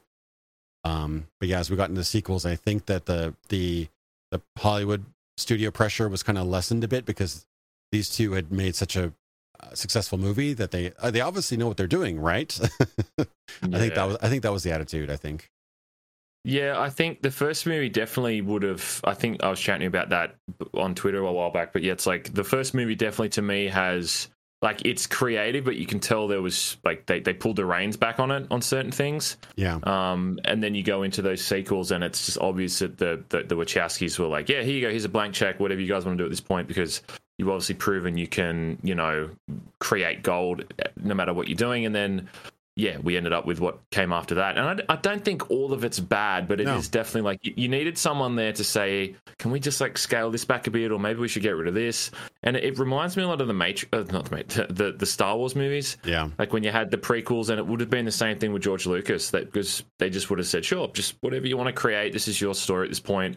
And it just was very obvious that no one was there to kind of like challenge them on certain things. That's why I think that first film just feels so focused. And Joel Silver would have known, like the dude's producing it. He would have told them to get rid of certain things. Yeah, you know. Yeah, and I think that like filtered creativity ends up being the best, because I know from my experience. I know you're a professional video editor, not just on YouTube but also elsewhere. I've done graphic design for 16 years. We both have jobs where we have to get revisions or direction or some sort of compromise between what our initial idea was and what the final product was. But I find that good direction and good criticism can make something so much better. Like my original idea is not perfect, and I'll be the first one to admit that. It might be exactly what I thought it would be, and I might have spent hours and hours and hours doing it, but somebody might bring up something and be like, oh, I didn't think about that. I should think about that. And so same thing with, I think, George Lucas. George Lucas obviously was incredible. Yeah. Well, because the stories is it, like, they're saying how A New Hope was originally like a disaster. Like some of the original ideas in it were just dreadful. But it had people coming back, and I think it got, fixed with editing and stuff like that. So who's to say that the original Star Wars, if George Lucas had have created what he wanted to create, would have just been nothing. Like, would just been a complete mess. So there's definitely truth in that, in listening to your peers and kind of, taking constructive criticism about certain plot elements. Definitely. And there was definitely none of that for that fourth Matrix film. I can tell you that. That's just obvious. They went in there and just said, here's the script for my fourth film. This is what I'm making, and that's what's up on the screen, which is why it's a pile of shit. Yeah, I agree with you. And there's like a kind of like an open secret in Hollywood that if you've made a big hit in the past, you basically have a career forever. That's why people like M. Night Shyamalan still get movies somehow, because he's made a couple really big hits, a couple really, really good movies, but he hasn't made a good one for a long time. But yeah, I'd actually say Split was pretty decent, but most of his other stuff was pretty bad. But it's kind of weird. Like when you start out, Bound wasn't a very big hit. It made its money back, but Matrix was a huge success. 10x its budget or whatever. When you've done something like that, people tend to listen to you. They don't tell you what to do anymore. And I think that's kind of, as we pivot into Matrix, unless you had something else to mention, the Matrix. I mean, we could talk about how much we love about the movie, but it's pretty much. Yeah, I mean, it's all been said. I do want to say, like, I think it definitely. I mean, it's probably been touched on anyway, but yeah, the effect it just had on pop culture. Like, I don't know if you can really overstate just how massive it was. Like you kind of touched on it briefly, but just like how every movie and every like thing that came out after that just like tried to rip it off. Remember there was like the Charlie's Angels movie, and there was like a behind the scenes thing, and the director was like, yeah man, like I was watching The Matrix when we wrote this, and you watch that movie, it's just like that Charlie's Angels movie would never have existed without The Matrix. You know what I mean? Like it just, you could tell that just influenced so much of that film, obviously. And there's like Scary Movie. There's like a scene in Scary Movie where she does like the Trinity kick and little things like that popping up in films. It was kind of ranged from being kind of funny to just being obnoxious. Yeah, it happened really fast too. The same year Matrix came out, there was a Matrix parody in Deuce Bigalow.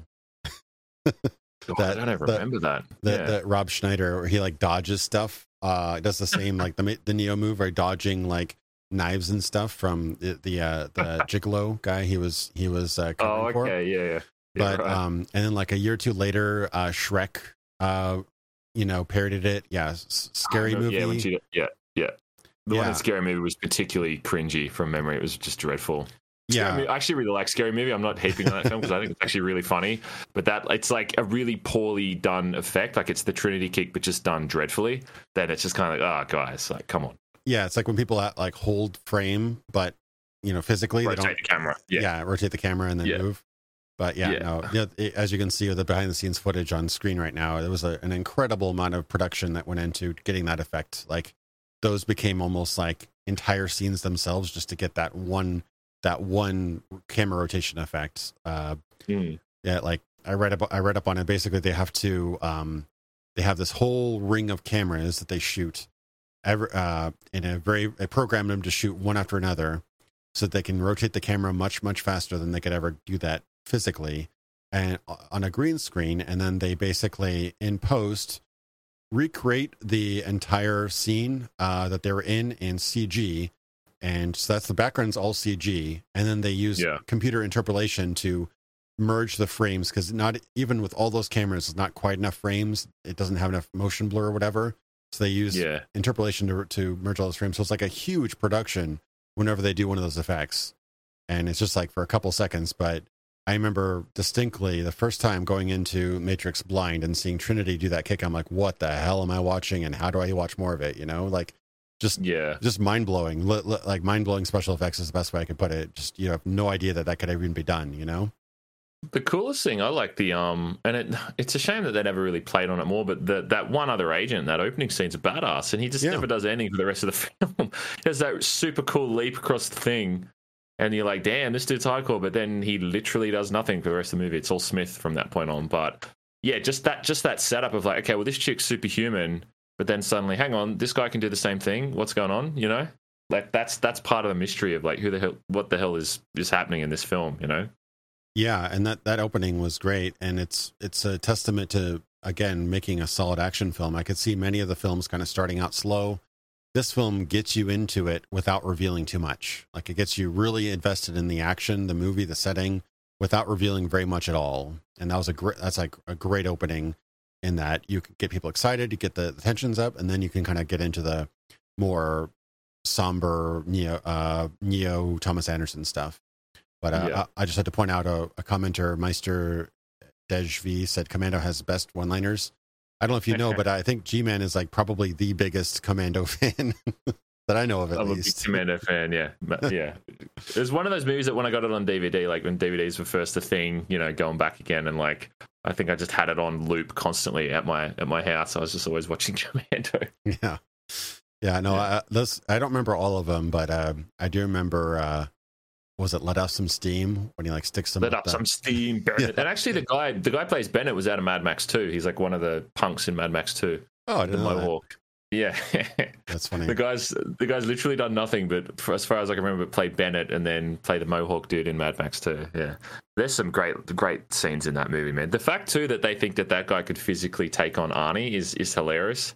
Yeah, because he's just like this tall, pudgy dude, and Arnie's super ripped. It's like, man, come on. There's no way that's a fair fight. Well, you got to take into account that he's wearing chainmail, so his armor was much higher.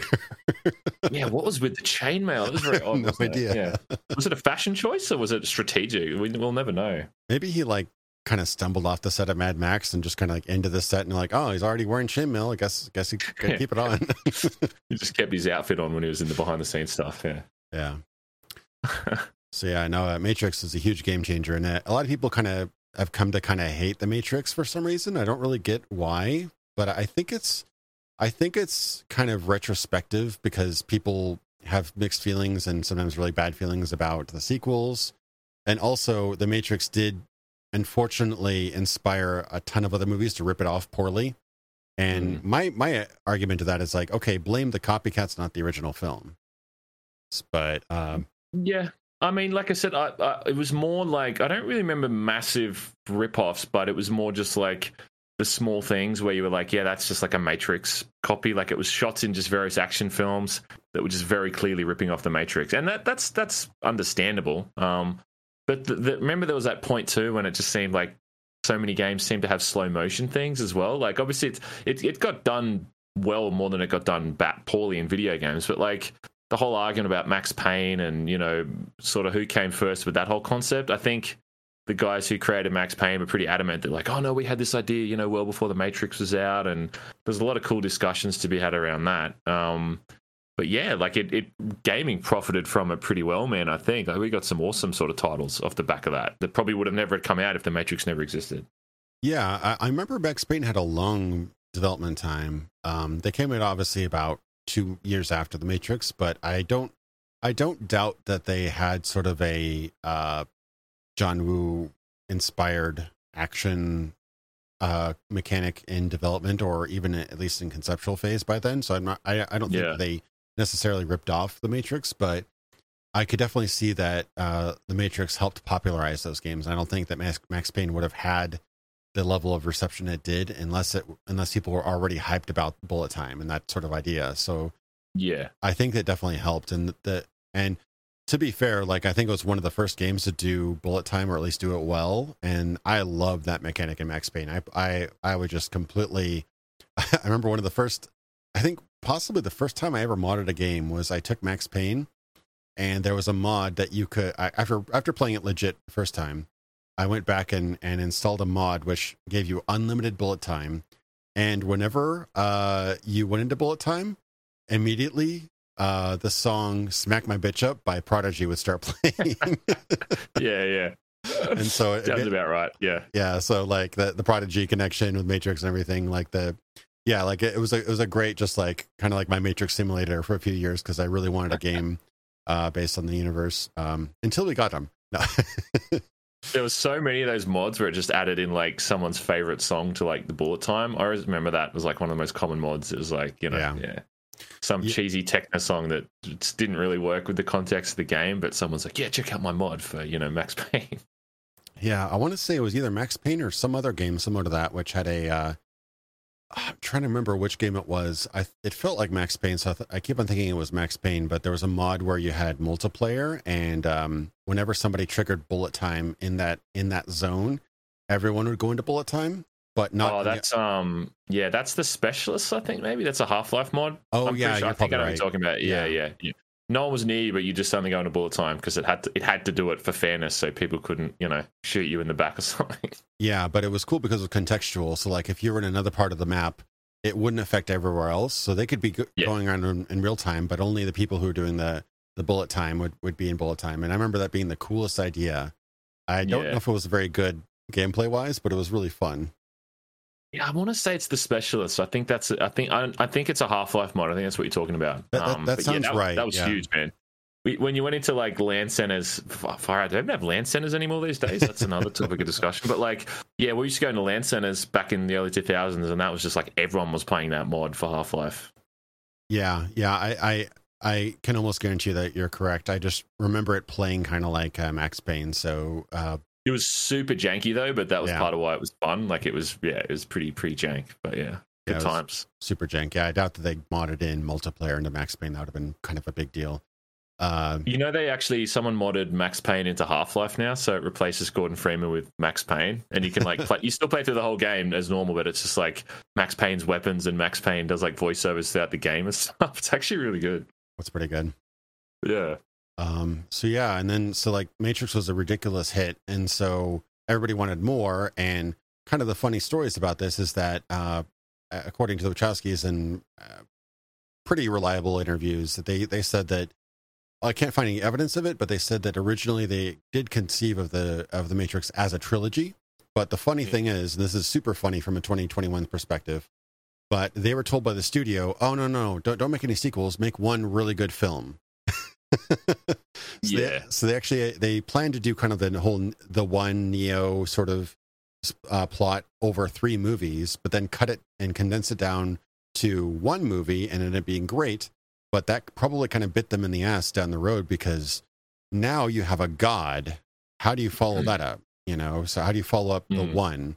So I think that kind of was one of the biggest challenges for the sequels, is because they kind of already had him complete his journey already.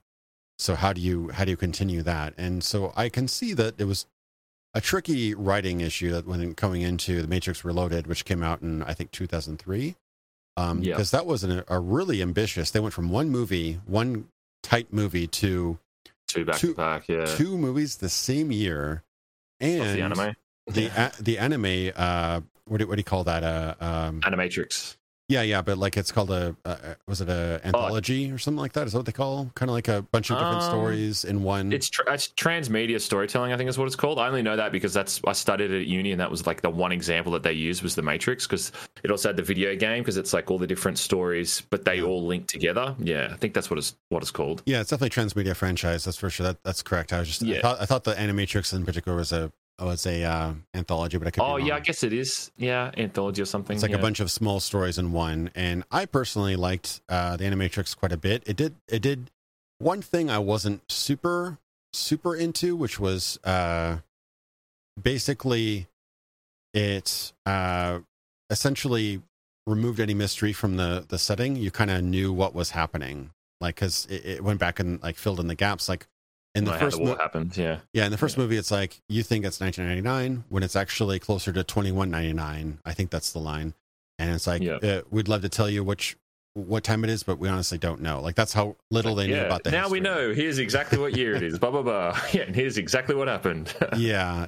Unfortunately, so yeah, there's a little bit of that, which is a little bit disappointing because some of the mystery of the first film was removed, but otherwise what was super cool about the Animatrix was what I love about it so much is that all these anime creators they were inspired by, like Ghost in the Shell and things like that.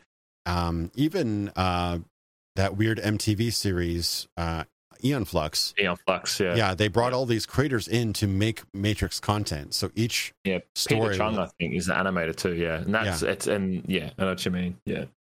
Yeah, Peter Chung, yeah.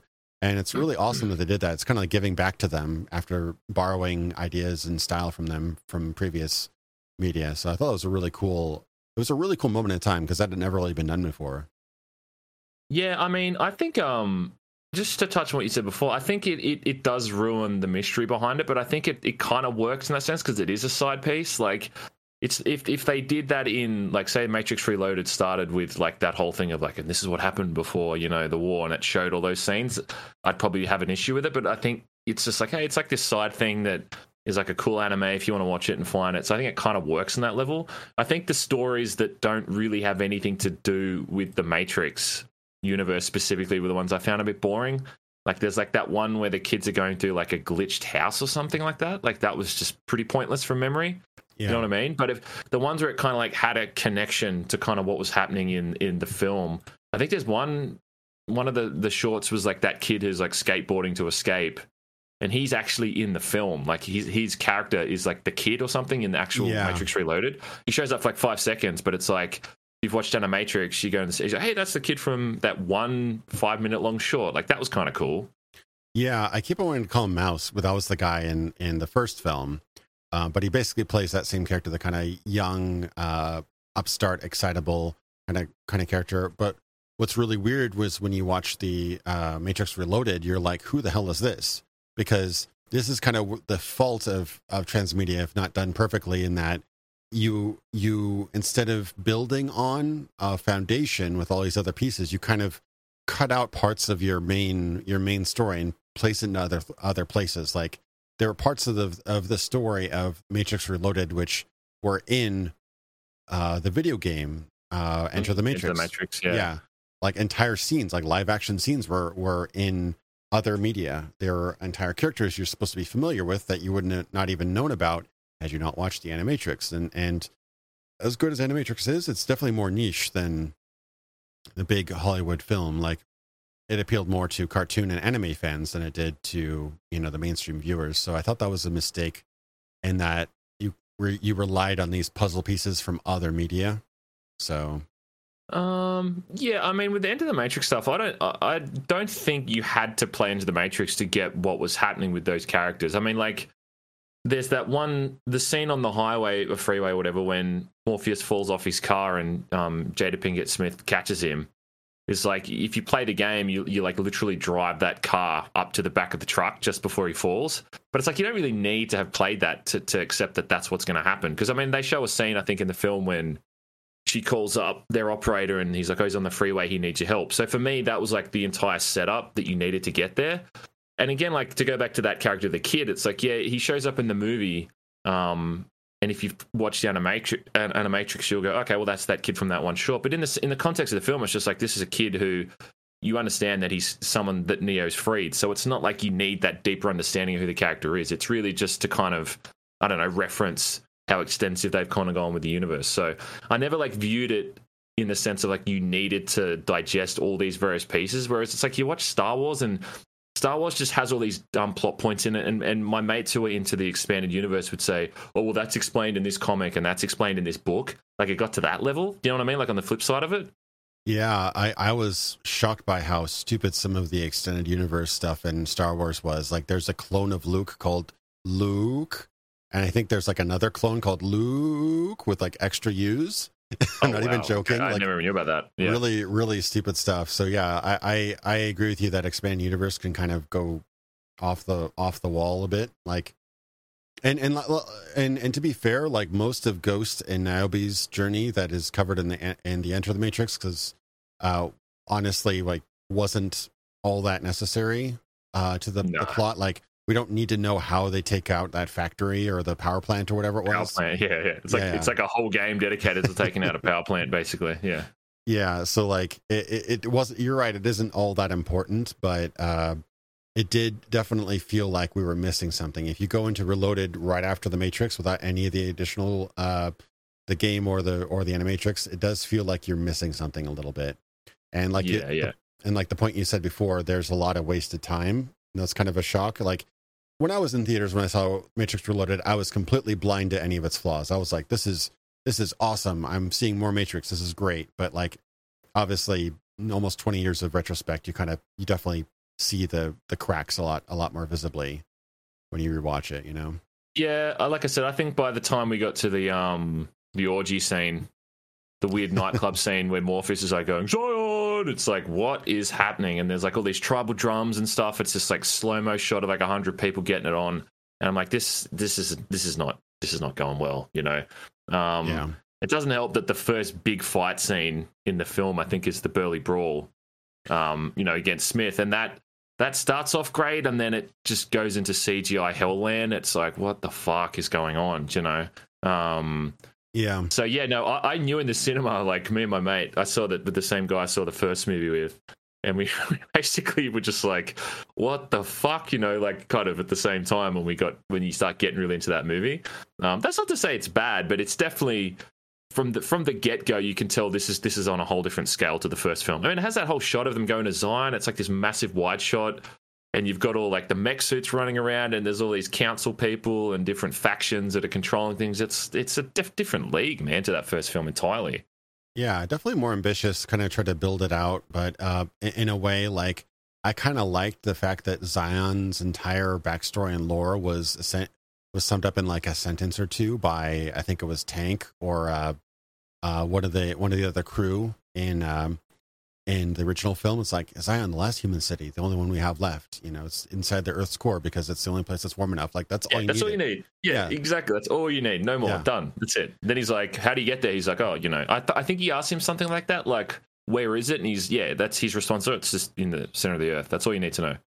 Yeah, and we imagined all sorts of things. What we did not imagine is, I guess I don't know what order we're going to tackle it. I guess we're talking about Matrix Reloaded at this point, so let me pivot to that. It's fine. It's going to bounce back and forth.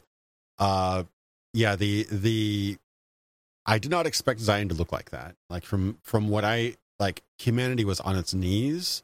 I thought that like the Nebuchadnezzar was like one of a couple ships, and there was like a small little podunk colony sort of half built around the warmth of the Earth's core. That seems pretty desolate. So when you see this huge thing with like, you know, VR program people tapping away at VR screens to open up the gates, and like several commanders, like, welcome home Nebuchadnezzar and stuff like this. Oh god, it's bad. Yeah, it was not at all what we imagined, I think. We now know that that's what it is, but if you like, when I did my video about it earlier in the year, I was like, I'm trying to look at the Matrix as it was at the time, and rewatching it purely from a 1999 standpoint. And if you imagine what Zion was and all these other things were from that perspective, it was completely different from what they showed. And like, it kind of like kicked Morpheus in the balls. He wasn't that important. He was actually kind of a lesser person in the grand chain of things. And I didn't think we necessarily thought that he was the leader, but he seemed like a pretty important guy, or at least, but it seems like a lot of people kind of disrespected him or didn't really care who he was, which that kind of sucks, because he was one of my favorite parts of the original film, just his leadership and his unwaveringly he was like a unwaveringly convinced in his beliefs. You know, he believed in the one, and he was proven right at the end. And that was a great kind of it was like his defining character, is that he was always certain and had conviction. Yeah, and then he gets back to Zion, and you've got the whole like, Morpheus, you were ordered to return to Zion at T800 hours. You know, report to counselor whatever for, you know, debriefing and stuff like this. It's like, that wasn't the preface of what the whole thing was set up to be like. You know, you've got this whole hierarchy of people that sit on a council with, you know, dressed up like hippies that just talk about things all day, and all these different sort of military people that are controlling who goes in and out of the city and stuff. Yeah, I agree. It didn't match with how they built the whole world around it in the first film. Yeah, it was very kind of structured. They had like a whole council / Congress, whatever. They had a sort of military ranks and things like that. I kind of imagined it as sort of a commune where like everybody was kind of equal. It was so small that they didn't really have enough population or space to really enforce roles and governments necessarily. But yeah, they made it a whole lot bigger, which I think was not necessarily a mistake, but I didn't like that direction so much. It should have been the Terminator 1 scene, you know, when you have the flashback where Kyle Reese goes back to like the resistance base, and they're all like huddling in front of TVs that have fire in them for heat. That's what it should have been, really. I mean, on a grander scale, because you've got people who've created hovercrafts, but I mean, you don't need fleets of giant mech machines. It actually kind of just seems stupid. It's like, well, how is it so hard to fight back when you're obviously mass producing mech suits that have got, you know, machine guns on both arms and stuff like this? Everyone's got their own little personal quarters, and they're obviously not really struggling for resources because no one looks like they're starving to death or anything. Everyone's clean and they got nice hair and stuff. So it's like, really, is the things going that bad? Like, I don't know, man. I'd probably just be laying low if I got out of the Matrix at that point. I wasn't really trying to be fighting back at that stage. I'd just be living life. I don't know. Like, it didn't really portray such a terrible world to be living in, you know? Yeah, it also kind of undermined the importance of somebody beating the Matrix's code. Like, a lot of people didn't even believe that Neo was anything special because, like, oh, you're just that kind of religious nut who did something in the Matrix. Woohoo, we've got bigger things to worry about. That kind of really kind of felt like it was undermining the importance of the first film, you know? I think it would have been. I think there should have been. Obviously, you need a bigger, newer conflict to stretch across two films, but there was a certain amount of stepping back a bit from the first film.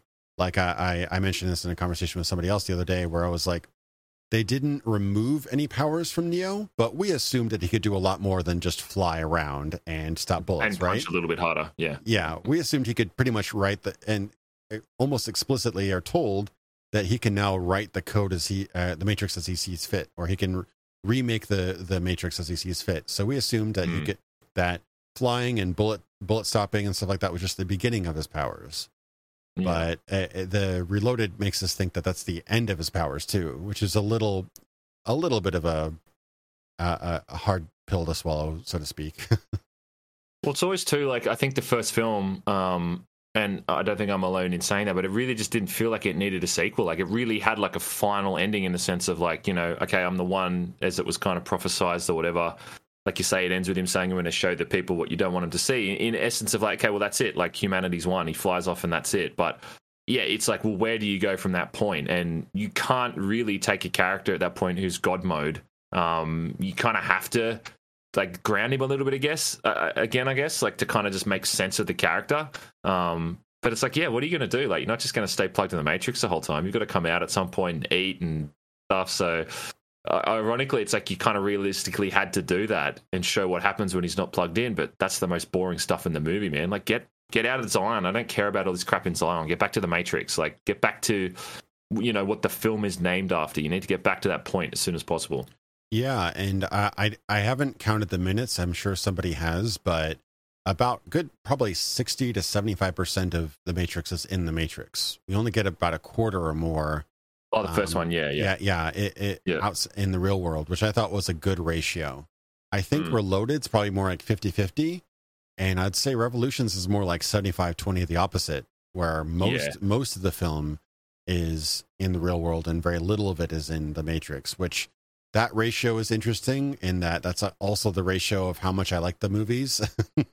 Yeah, I think it's about an hour into Reloaded until he actually finally goes back in and starts like fighting Smith and all that kind of stuff from memory. I think like literally the first hour Reloaded is all the Zion. There's a bit at the start when he fights the new agents, but that goes for like 10 minutes and then it's just Zion shit for like, a good 30-40 minutes of the film from memory. Yeah, and they didn't I don't think they really knew how to start the film. Unlike the original film, which they knew exactly how to get you invested in the film. Like they do like a quick an early teaser of a later fight with Trinity, and to be fair, that's right. Yeah, the production values of that are incredible. They look really, really, really good. The explosions and the camera angles and stuff looks great, but it's basically the same fight scene over again. Just later on you get a quick cut, I think, of it. But and then we get into like the kind of meeting and stuff, and the movie didn't really know when to go fast or when to go slow or when to kind of pick up the pace. It was just kind of meandering there for a bit. I think it kind of picks up. The highlight of Reloaded, in my opinion, is the chateau. I think it kind of picks up there. Yeah. But when you think about it, most of the movie is side quest. Kind of escort like quest too at the end. Then when they need to get the guy out as well. yeah, like the key maker, the thing to get into the room to do the thing. We don't even know what's in there yet. Like it's all kind of like. It reminds me a lot of, in retrospect, kind of reminds me a lot of the Star Wars sequels as well, and especially the last one, Episode 9, where it's just like getting the MacGuffin to get the next MacGuffin to get to the next MacGuffin to get to the scene that's important. And I don't, again, comparing to the original again, the original film felt like there was always a reason for every single scene.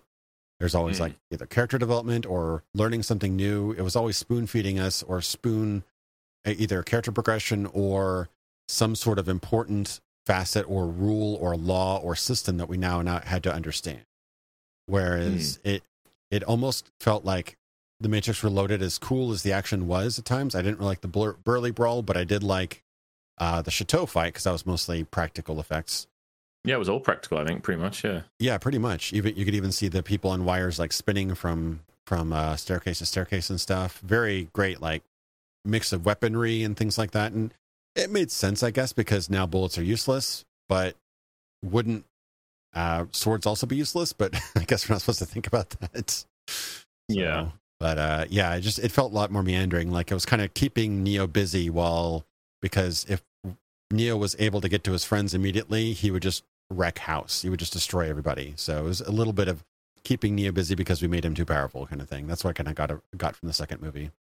Yeah, I mean, I think, like you say, when people talk about how bad it is, and it is pretty crappy. Maybe bad's a bit harsh, but it's pretty crappy. It's like the one thing I always like go straight to is that one scene where the Merovingian craps on for like 10 minutes about a cake that gives a woman an orgasm or something. Like that one scene when he just like, what purpose does this have on the rest of the story? It really is just like it's not getting us to the next point. It's just let's just sit here and watch a dude talk about an orgasm cake for 10 minutes, and then it finally gets to the next scene where they make the deal with his wife or something to rescue the keymaker. Like it's just pointless, but it was just wasted time to get us to that next point to find the keymaker.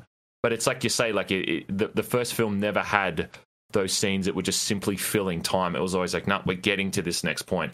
And it's the same thing with that whole like Zion bit at the start when he's getting chastised by the council. I can't remember the dialogue because I pretty much wipe out during those scenes and ignore it. But it's just filler, man, to get to the next point, to the next kind of action scene. It wouldn't surprise me if they wrote the action scenes first and then they kind of built the story around that. I kind of get the sense of that sometimes. Do you know what I mean? Because I know the freeway scene. Yeah, I know the freeway they built a whole freeway for that sort of that action scene. And it wouldn't surprise me if that was almost kind of like the pitch of like, we're going to have this freeway scene and like they start building that first and they just kind of keep filling in the blanks of what's going to happen around it. Yeah, I wouldn't put it past them for that. That actually happens sometimes. I guess the last couple of Mission Impossible movies, they had the set pieces for the action scenes first and the script after that. And so scriptwriters would have to kind of figure out, okay, well, how do we get the people from point A to fighting on the top of a plane, or something like that, like that's just an example. But it does happen, I guess, in some things. And because these action sets take a lot of planning and a lot of work to make them actually look good and properly produced. So It is quite possible. I don't have any data on that. I've not dug into what came first, the action or the script, but it has happened later on, at least, if not before as well. So, yeah. But yeah, it does seem like busy work, like especially for Neo. Like there isn't really I guess later on there's a payoff for the whole Agent Smith, cloning himself. Eventually, he kind of clones himself into the whole world, and the Matrix is basically ruined because of that. Yeah. But that almost seemed like, all right, who else do we have? I guess Agent Smith was popular in the first one. Like he probably should have been gone in the first film, but he didn't really come back because he was necessarily it was necessarily important for him to come back, but because people loved him so much. You know what I mean? Yeah. Decisions like exactly. that. It was decisions like that that kind of made the sequel kind of definitely more flawed than the original. Like, I reckon I could guarantee that the Burly Brawl thing came out of a conversation of someone going like, how cool would it be if Neo fought like 100 Smiths at once? Like that, I guarantee that's how that scene came together. It was never written like, then Smith turns up. Like that was guaranteed that was the thought process first and foremost. And then they write what happens around that. Do you know what I mean? Yeah. And no, sorry, go ahead. No, go ahead. Yeah, I've been talking a lot. Yeah. No, I was just and I was gonna say, and then it kind of flows into that third film. It's like, well, where do you go from that point? Like, they just kind of make him up to be the big bad villain, when really why is he coming back when Neo just kind of smoked him in the end of that first film? Like, it's just like you say, it felt more out of necessity than actually creativity to bring him back for that reason.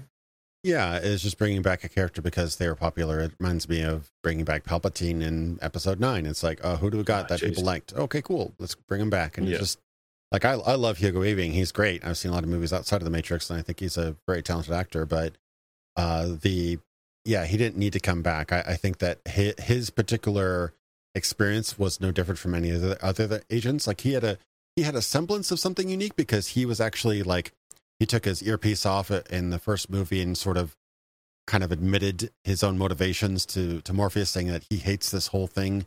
He wants it all gone.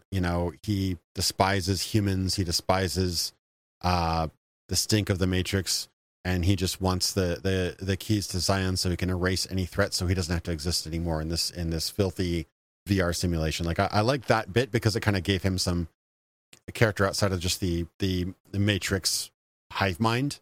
But yeah, he didn't need to come back. I would have been fine with some new threat or some new villain.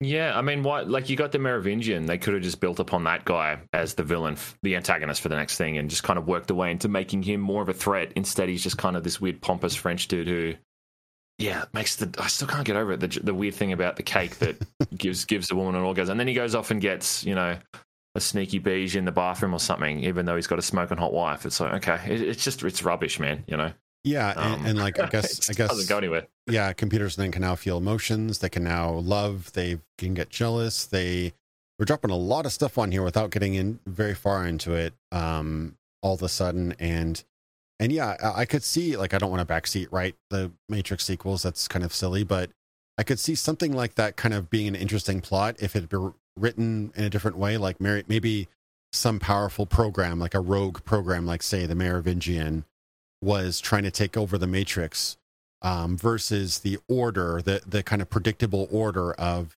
the machines. Like a rogue AI is more of chaotic, less controlled, less orderly, less lawful. Whereas the machines, we despise them, but they at least have like a code or a moral ethics or whatever. Like in a way, they have a system that they conform to.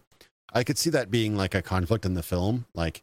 Maybe you might have touched onto it, man. Like when you were mentioning Smith before, like that probably would have been the logical step to take it. Is that the Merovingian kind of leads this group of similar programs like Smith who went rogue, right? And then that's kind of like his army that he's built to take over the Matrix. That would have been a way more kind of cohesive step to take it. Maybe you just tapped into it then. You might have just figured out the sequels to fix them. Yeah, I mean, it doesn't have to be the Merovingian. Maybe they could have developed Smith more because. Despite Smith being able to replicate himself a million times over, he doesn't really seem like that much of a threat, especially to Neo, until at the very, very end of the third film, I should say. And also they just, like, about 30 minutes in, throw in the idea that a computer can take over a human mind. like in the real world. Like that was like, ooh, you got to earn that, guys. You got to earn that. That's a bit of a leap right there. And we just talk about the fact how no one picked up on the fact that guy was acting exactly like Agent Smith when he came out of this machine. He's like, if I'm not me, then who am I? Didn't someone have to go at some point? Hang on, man, this guy sounds a lot like Agent Smith. You know, did no one put the pieces together at some point? You know, this is another kind of inconsistency I noticed in the sequels, in that the city is so big, Zion is so big, and the structure is so vast, and that they have a pecking order and chain of command and stuff. But yet they're so incredibly trusting of other humans. So they treat each other as if they don't, like, it kind of works this way. In like a small town, everybody trusts each other, but in a big city, everybody distrusts each other. Like, the more people you have, the more of a mistrust and the more of suspicion and assumption that people might do something bad.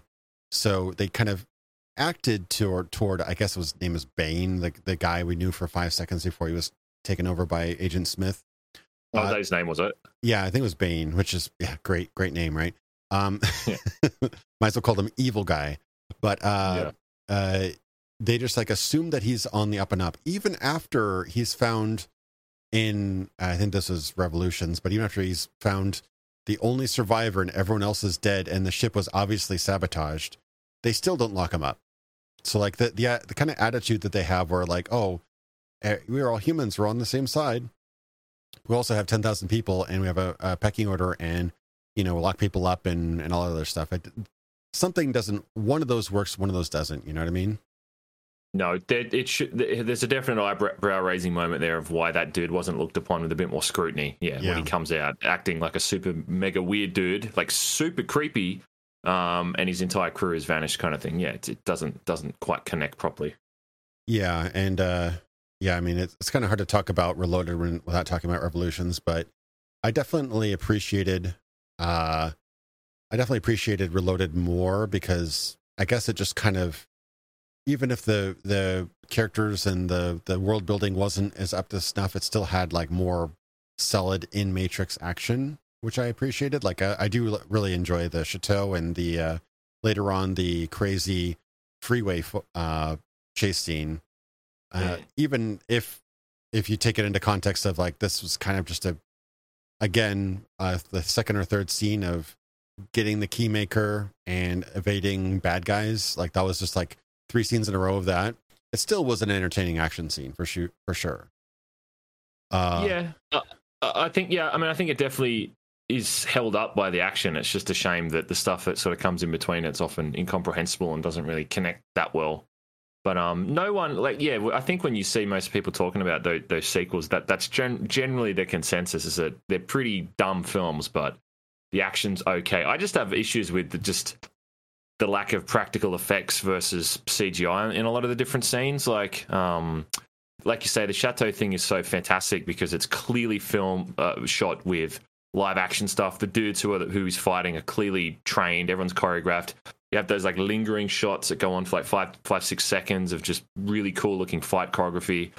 But then, it's just kind of ruined by that Burly Brawl thing, when as soon as he picks up that pole out of the ground, it just turns into like a video game, and just these inhuman. And I seem to again to remember BTS stuff where the Wachowskis were saying how, now with CGI we can create anything we want. We can do this, this, and this, and it's like, but it's not as impressive anymore.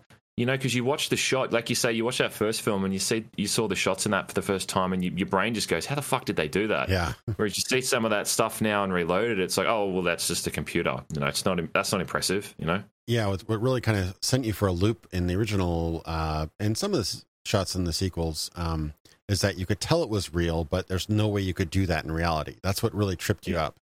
It's like you could tell that's actually a real life Trinity right there kicking somebody, but that shot is impossible. And that's what really kind of engages you in the shot, because it's the combination of unreality and reality. Whereas I had even in 2003, I thought the Burly Brawl looked terrible. I remember distinctly thinking, oh, it's dreadful. Yeah. Even at the time, it looked really bad.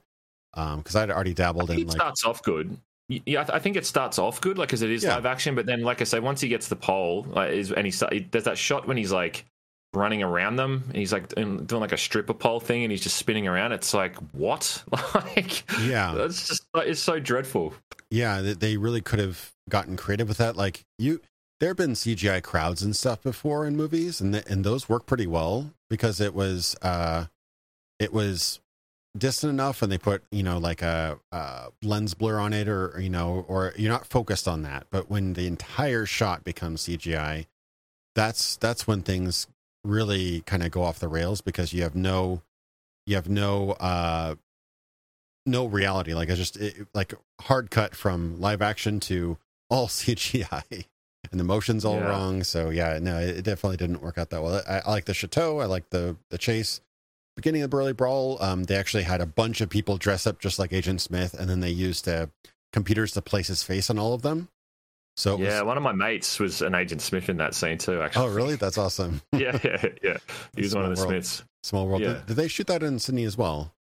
Yeah, they shot parts of it in Sydney. Yeah. Okay. Yeah, I wasn't sure about the sequels, but yeah. And then there's also just I think the acting quality needs to be talked about. Like, there's actually a great article that what's his name, Bill Pope, the cinematographer, talks about his experience, because he was the guy that they did the first movie with, and a lot of the same actors, a lot of the same directors, same writers, everything.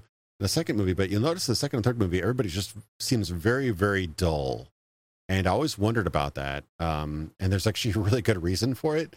Bill Pope says that between the first film and the second and third films, the Wachowskis read a book by what's the guy who directed The Shining? Stanley Kubrick. And in his book about directing, he says that to get natural takes from actors, you have to wear them out. So sometimes it might take 90 takes to get a natural take. These two sequels were shot back to back over 8 months, I think. So imagine 8 months of doing 90 take shots. That would drive anyone to like absolute monotony and just like depression. I know that was the case for The Shining, right? I think that's that classic example. Is where he just wore, what's her name, Shelley? Is it not Shelley? Is it Shelley Winters? No, it's Shelley Duvall. Shelley Duvall. Yeah, I know he wore her down, but that kind of works in that context because she's supposed to be kind of wrung out and strung out like that. But did they really need to be like that in The Matrix? Do you know what I mean? Like, was that really necessary? No, I don't think so. And Bill Pope, my favorite quote from Bill Pope was, after shooting the Matrix sequels, I wanted to dig Stanley Kubrick up and kill him again. It's just like he was completely done with that, and that was the advice they went through. I think that they kind of thought that they still needed, the Wachowskis needed to learn how to direct better, and so they were taking advice from a master. And Kubrick's done some great films for sure, but I think they might have taken the wrong advice at the wrong time, because I think that, like, if you rewatch the original film, you see Neo, he's excited at times, he's scared at times, like, Trinity, help, like he's angry, he's emotive, he, like, when he finds out that his world isn't real, he's like freaked out, completely filled with like anxiety, panic, depression, all these kind of emotions. And in the sequels, he's just like, I'm Keanu and I'm calm, I guess, or something, and just like one emotion. He's just tired. Yeah, he's just tired the whole film. Yeah. The classic scene is when he's chatting the Oracle and she's saying all this stuff, all these incredibly profound things, and he's always just like, why? What do you mean? No. Like, that's his response, like, everything she says. What I mean? She gives you these huge answers. Well, Zion will fall, and this will happen if you can't save Trinity. He's just like, what are you talking about? That's like his response to every question. He's just like, I'm so tired. I'm sick of punching people in the face. He just doesn't want to do it anymore. Yeah, not to mention the fact that they went even over the top with the sunglasses. So generally, you can't even see people's eyes, even in the dark. And like, I make this argument. The one scene in the sewer when they're all like having that meeting, and everyone's got a song that's like, "It's a bit dark in here, guys. Anyone want to take their sunnies off?" Yeah, like there's lots of scenes in the original where if they're, a lot of the scenes are outdoors in bright Sydney with like bright sun reflecting off of the rooftops. Sunglasses make sense. They also look cool for sure, but they make sense. But even in the lobby scene, there's bright lights coming from the front doors. Sunglasses, you could still see everything in the lobby, but in the dark in a sewer, really? It seems like it's like they took the wrong lessons from the Matrix. They thought like, oh, people like action, they like over the top, they like sunglasses, let's give them more of that. And I think Joel Silver actually mentioned that in an article. He mentioned that because partially due to the fact that everybody ripped the Matrix off, the Wachowskis felt the need to outdo themselves. So they're like constantly trying to push the envelope and trying to do bigger, better, crazier action and CG or visual effects set pieces. And that might have led to like some of the crazier stuff. Whereas had they not had that external influence of everybody trying to outdo the Matrix, they might have done something a little bit more low key and possibly better. Who knows? But Joel Silver said something like that. Yeah. I often wonder if it was just like a product time, because I know that when the second film came out, there was that I think it was Samsung phone that was in the film that they were also marketing, and I remember the Neo sunglasses being like a marketed thing. So I almost wonder if it was just to like push the sunglasses thing, man, the product placement stuff. Because Trinity had a very distinct pair that she wore, and Neo obviously had his. I also wonder if that was just a factor, just to help kind of push product placement stuff a little bit as well. You know, maybe that was the angle. Yeah, it could be. I mean, they definitely made this into a transmedia franchise. And did you want to hop over to Enter the Matrix to kind of explore a little bit of that, if you wanted to? Sure. Yeah. I liked it when it came out. I thought it was cool that there was like more Matrix. Like at the time, more Matrix equaled good. And I would say it's probably one of the better tie-in games, because they actually had people who made the movies kind of work on the movies as well. So I thought it was decent in that regard. But like, I'd be interested to see your perspective on it, because you did a whole review on it. I haven't played it for a few years now, but it was definitely janky at times. But it did kind of capture that Max Payne-esque, bullet time, crazy action stunts, shootouts. Decent shootouts, probably not as refined as Max Payne for sure, but I remember it being a fairly repetitive but enjoyable romp. What about you? I think I think that the concept is cool. I just think it's ultimate. The problem it had was that it just had to come out when the film came out, because it was like had to time with that. Yeah.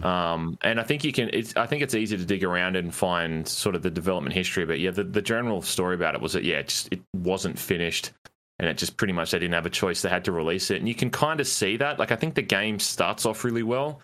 You play through those first few levels, and there's like a scene when you first encounter an agent in the game, which is actually really well done. Like, the whole level is just you running away from it, and it keeps popping up and taking over guys. And that stuff's cool. But then, yeah, you really get near the end, and there's levels that, like, you're at an airport, I think, one level, and it's literally just like this blank, empty space with no detail.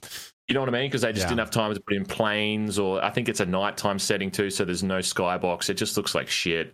But I think the scope of it was pretty cool. And actually, I do think playing as like a character who's like a red pill or whatever, who can do all those abilities, is pretty awesome. Like, you do feel like a badass, and they know like what type of enemies to make you face. Like, you only really face like SWAT guys and cops and security guards, so you beat the shit out of these dudes like it's nothing.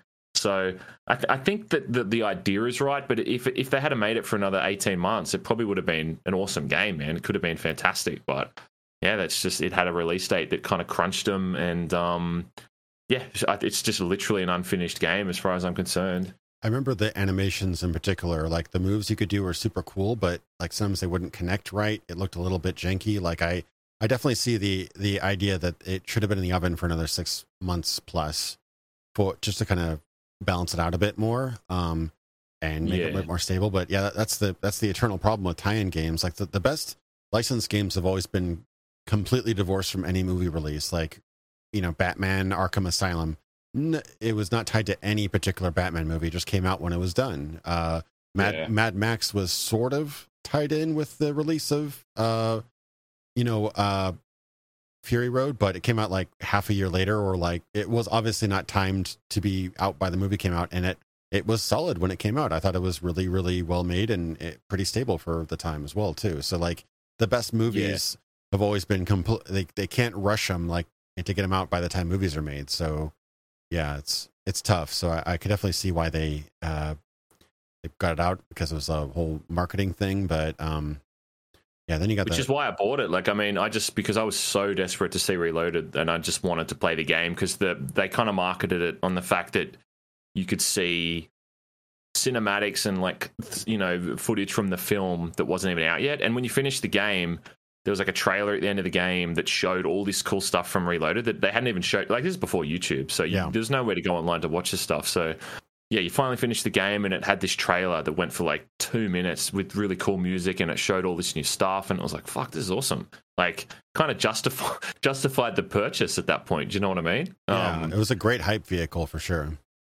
Yeah, and like you say, like, it did tie into things that happened in the game, but it was cool to sort of have that moment in the center and be like, oh, that's why I did that in the game. He's the reason, blah, blah, blah. I did all that stuff, and that was cool. But yeah, it's a shame that it had that, kind of deadline that it had to adhere to, because the developers who made it, man, like, these are the guys who made like Earthworm Jim. Like, I don't know if you like had that. That was like one of my favorite Mega Drive games when I was a kid.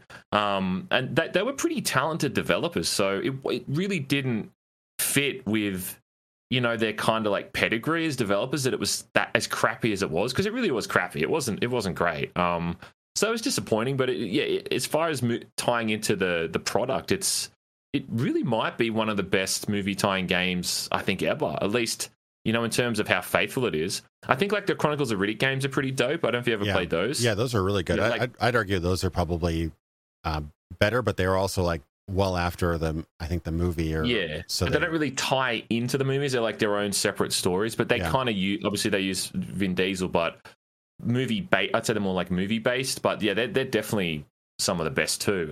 But yeah, it's like you say, it's the opposite example of when you don't have that deadline of what you can just do with full creative freedom and whatever time you need to take to get it done. So yeah, very polarizing looking at them side by side. Yeah, I was I don't think we'd ever seen that before, where an entire like movie Hollywood scenes were made specifically for a video game that ties into a movie coming out that year. Like, we had seen movies or games before which like grabbed clips from the movie. It's always kind of jarring, but this was obviously thought up from the ground up to be to kind of like as a puzzle piece that would fill the full movie in while not spoiling the entire plot of Reloaded. It would still tie in, so you felt it was a very interesting experiment, and it obviously, I think it was pretty successful, so it obviously worked.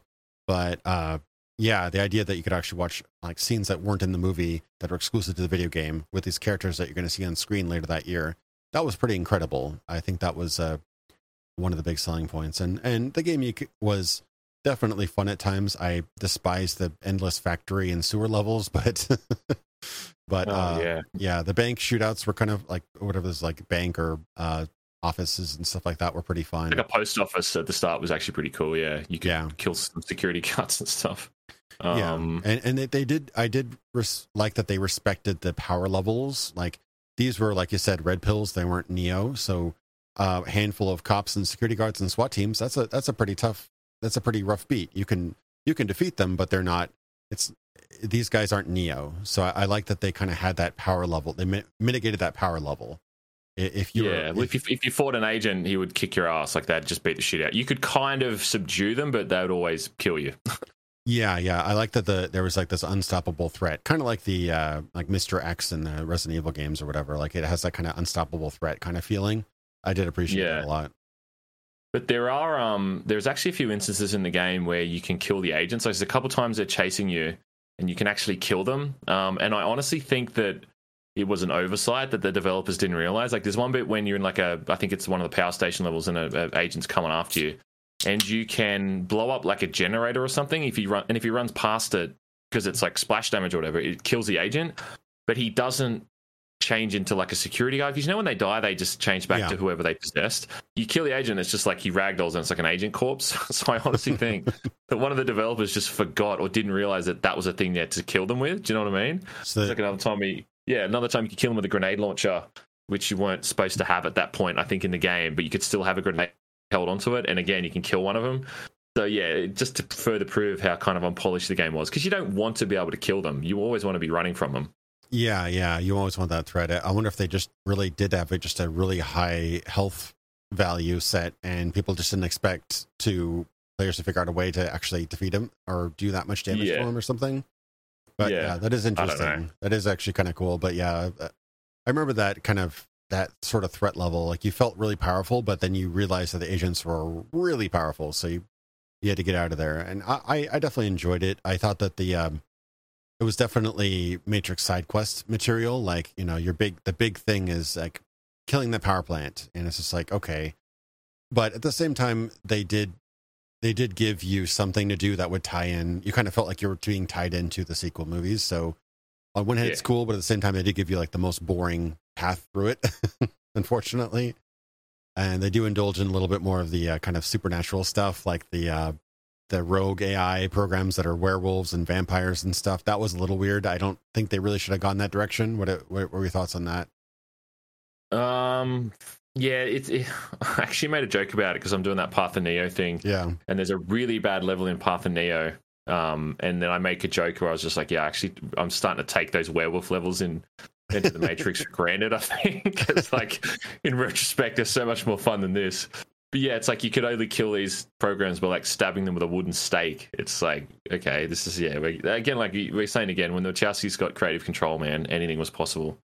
Yeah, absolutely. And I do want to point out to the viewers, like, this gameplay looks pretty solid, possibly even 60 FPS. I'm not 100% sure on that, but it ran pretty well. I think I played the GameCube version back in the day, and it ran pretty well. I remember it being smooth, which is another huge difference between this game and Path of Neo. I remember even at the time, and I was kind of a console peasant at the time, I was like, man, this game, Path of Neo, runs really, really choppy. The frame rate is not solid at all.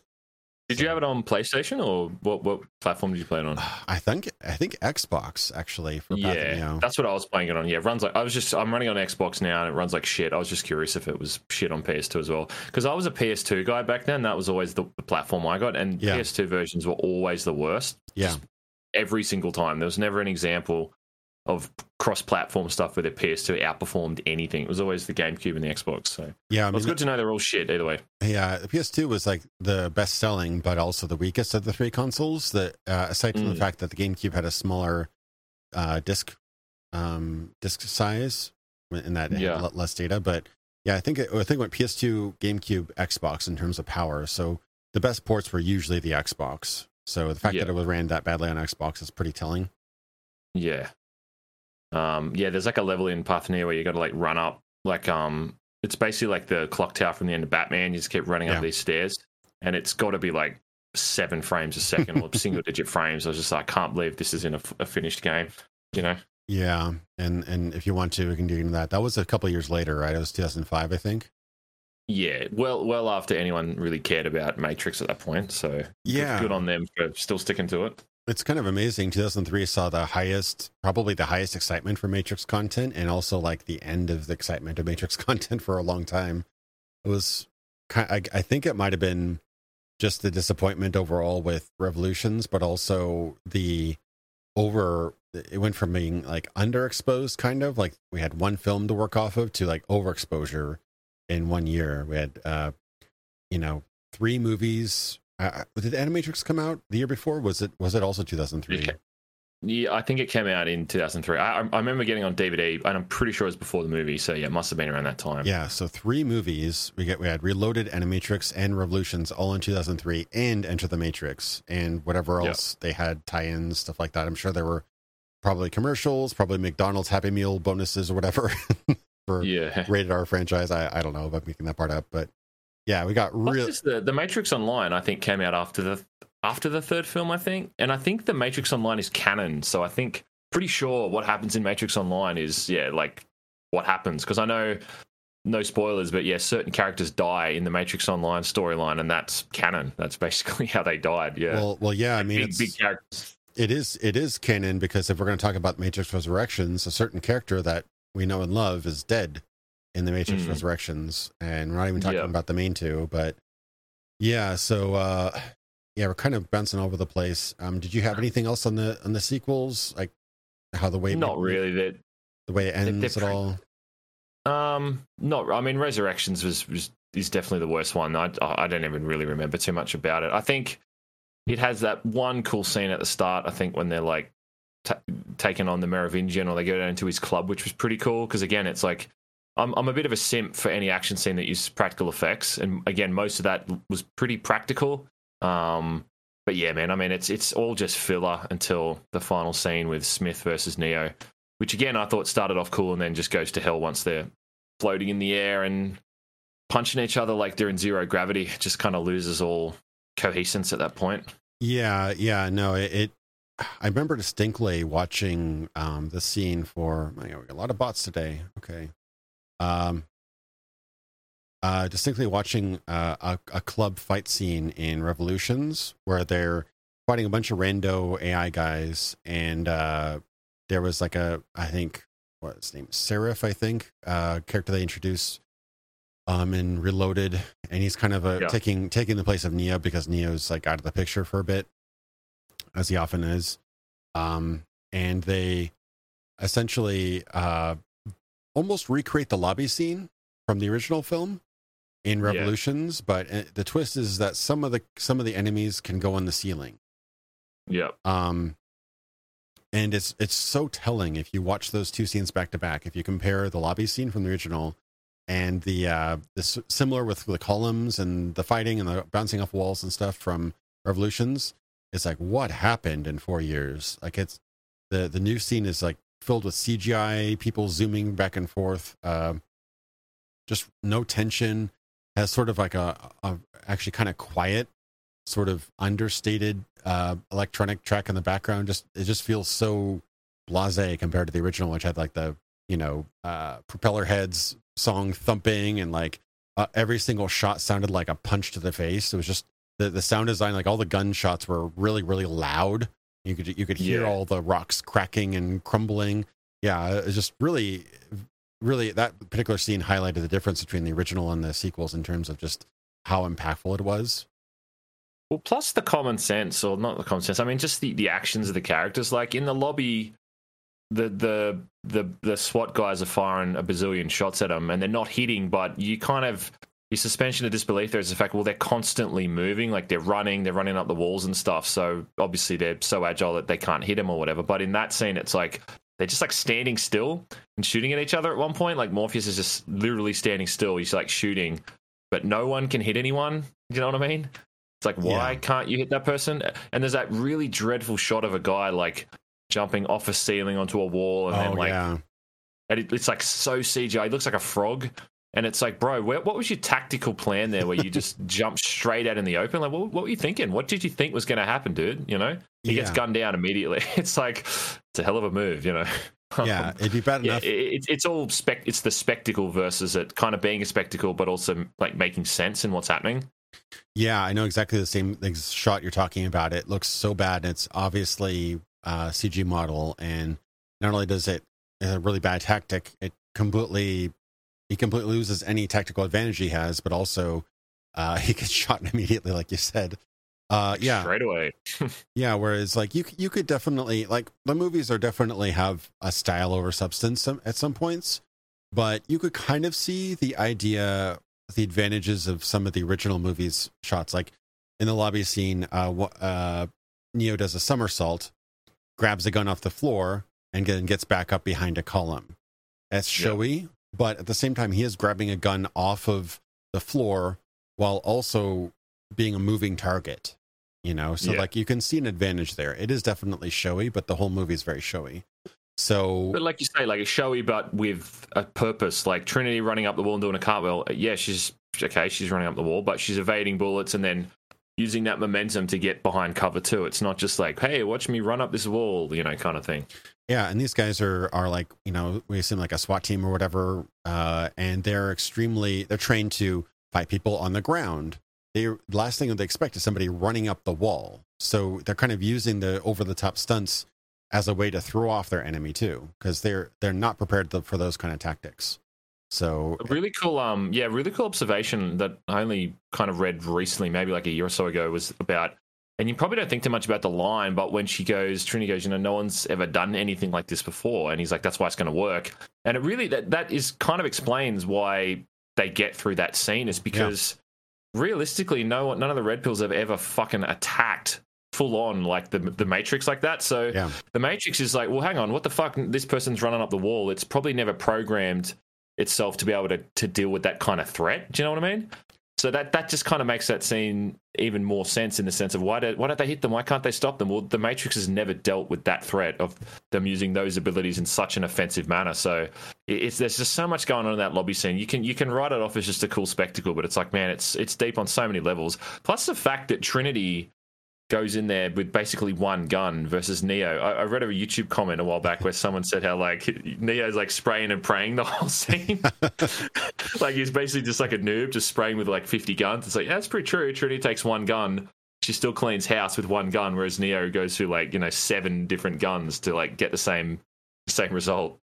Yeah, I love how there's brief moments of self-awareness and kind of like nods to the camera where like, not fourth wall breaking, but like how Neo goes in and they scan him and he's like he's loaded from like head to toe and like guns, machine guns, Uzis, shotguns, like pistols, grenades, and like the guy's just like, holy shit! He's just like in disbelief, like what the hell did you come here to do? So it's like I love that that expression is just so sort of completely he deserves like an Oscar for that line. That bloke, I think. Just like holy shit. That's so good. But I've often wondered, like, is he supposed to be like realistically? He's just another person plugged into the Matrix, right? Yeah. His existence as a security guard. So technically, he's like an innocent guy. Yeah, that just gets gunned down, right? Yeah, that's the weird thing about the morality. And now they do kind of. I will say they do kind of correct that. Or they address that in one of the VR construct scenes with Morpheus when they're walking down the street and like the Club to Death is blaring and he's like talking about how the Matrix is a system and people are so invested in the system that they'll die defending it. And then right at that point he sees the woman in the red dress, Neo that is, and he turns to see her again, and then it's a replica of Agent Smith, right? And then that's the lesson of that whole construct is that everybody, potentially anybody and everybody is potentially your enemy at a moment's notice. So like they can't, basically it's kind of bleak and really, really dark but they can't afford to let people live basically. Yeah. They can't afford to acknowledge these people's innocence because at any point in time, anybody plugged into the Matrix can be your worst enemy.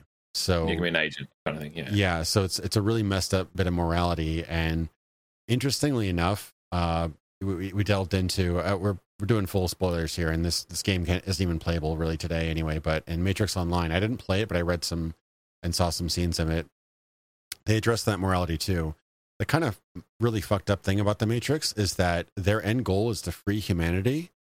That would lead to millions of people dying. There's no way you could turn the Matrix off and collect everybody anywhere fast enough before a lot of them died. So like they said, right, that like a lot of people's minds just reject the truth, so they would just have a heart attack and basically die anyway. So even if you can get to them, there's a 50-50 chance they're either going to accept reality or they're just going to have a heart attack and die. Yeah, and the first movie talks about that, how like Keanu Reeves was like 35 at the time when he did that movie. Like he had a really hard time letting go. Imagine somebody who had lived longer, who had kids, who had other investments and bigger losses than he did. They would have an incredibly difficult time letting go, en masse, and not with a crowd of people there to support him either, too. So, like, the end goal of freeing humanity would probably lead to massive deaths.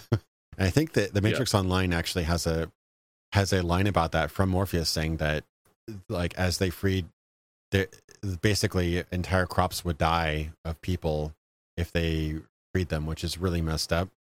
Like millions would probably die. And they do kind of touch on that in Resurrections, which again is actually probably one of the few things it does well, is how they say, like, I think Neil Patrick Harris's character says it right, where he's like, most people don't want to be disconnected at this point. Like they've fine-tuned the point now where everyone is just so into it that it's like it's not the way it used to be where they could just keep rescuing people. Like people just don't want to leave it anymore. They're so connected to the system. Yeah.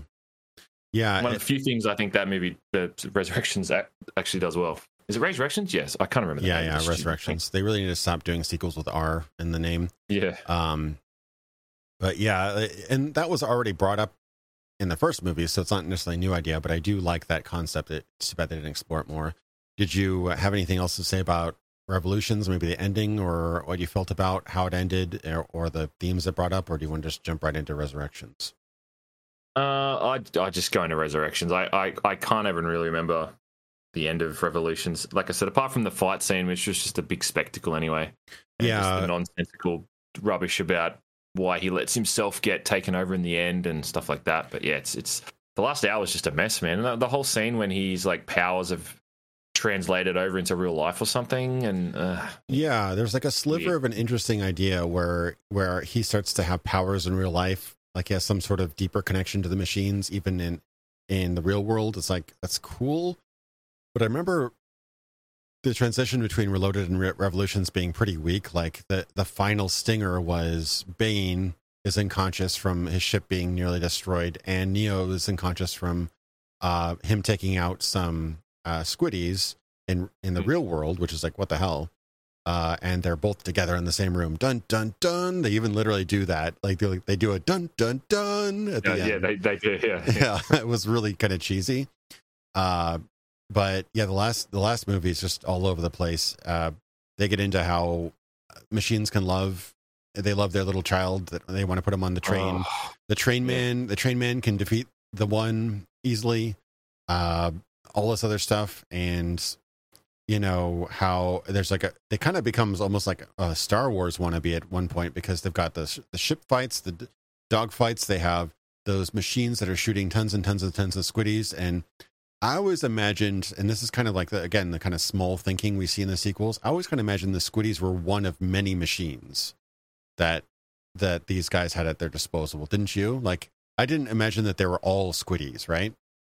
Yeah, I mean, I assumed that they were kind of like the ground troops or like the shock troops that you just send in to like wipe everything out. Like, you're going to have high casualties, they're going to get destroyed, but it's like the sheer numbers of them will. It's like the T-800s in Terminator, like the ones in the future wars. Like, they're not really supposed to be super smart. It's just like you just send them in and just to mess everything up, and then whatever's left, you know, you kind of just clean up what's left from that. So they're just sheer numbers.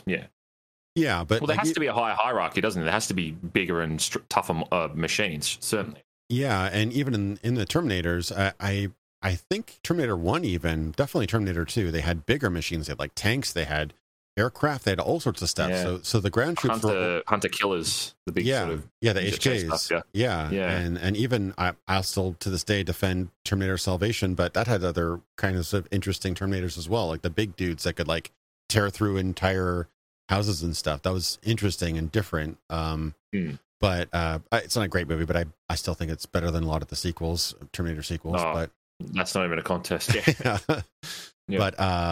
But yeah, you know, like you said, the T-800s were just infiltrators. That's what they were good at. So the problem with the Matrix is that they had like no other ideas. Like, they were all squiddies. It was a drill and squiddies. That was the entirety of the Matrix threat. Just really weird considering that these guys dominated the entire world. So I thought that just incessant swarms of squiddies was an interesting visual, and reading some of the behind the scenes stuff of how they did it, it's kind of cool. They actually used like 2D animation to draw the swarms and stuff. Kind of interesting. But in the end, the big bad is just a face that's made out of squiddies. I found that really kind of pathetic. I don't know about you, but I found that kind of lame at the end. Yeah, I mean, it's kind of cool in a sense, I guess, because it's like you say, it's almost like the hive mind concept of like everything's connected to one thing. So it is kind of cool that it would that's the form it would take. Because I mean, I guess realistically, the top program, whatever it is, like the sort of alpha program, whatever it's got to be called, like it doesn't really have a form. It's just code, I suppose, right? The thing about it taking like it took like a kid's face or something was just, I guess, purely done for the visual sense. But I mean, if anything, man, maybe that's probably a good thing that they didn't create a bunch of different stupid robots, you know, to include in the thing. It would have just got more sort of washed out with just stupid shit. So maybe that was a blessing in disguise that they didn't add in another 50 different robot types. Like, this is like, you know, the super secret, I don't know, like infiltrator machine that can. Imagine they had something where it could, like, you know, change its form to look like Neo or something, or some stupid like that. They could have done so much dumb shit with that, but at least they kept that aspect of it pretty simple, I think. Or if they did pull the Terminator or Dark Fate, or sorry, not that one, Terminator Genesis, and had a machine that could turn Neo into a robot. Yeah, imagine that. That would have been awesome. That was so well done in Terminator. So why not do it? So well done. But yeah, no, I could see like, but it just seemed very small thinking. Like, okay, there's something about Squiddies. It's all Squiddies all the way down. But yeah, and then I kind of always irritated me, even at the time, the retcon of. I distinctly remember in the first movie, EMP is our only weapon against the machines. Period. Now you can just shoot them now. We also got machine guns too. We've got machine guns. Yeah. We've got ships with machine guns too. So I thought that the sort of almost like kind of echoing the nuclear threat, where like if we nuke them, we nuke ourselves, they'll nuke us, kind of thing. Like the only way we could kill the machines is also by disabling all of our equipment and potentially dying ourselves. Like that was a really cool thing that they teased, and they eventually did in the first film. They killed their ship to kill the Squiddies that were just about to kill Neo right as he left the Matrix. And that was like the very last second, and everything kind of came together. But yeah, with machine guns, it kind of undermines that a bit. It's like, oh, well, we could have just used machine guns. It's like, damn, they figured out our weakness to bullets. Who would have thought? That's too bad they figured out our weakness of having unarmored people right in front of a bunch of unarmed mechs. Oh, how's that design? Yeah, let's have everything armored, but your torso. Let's just leave that completely uncovered. Yeah. So there's actually a scene in like that Animatrix thing, which is pretty metal, where they show like the Future Wars, whatever it's called, like when they fought them, and they fought in very similar looking armored suit things. I don't know if you remember that scene.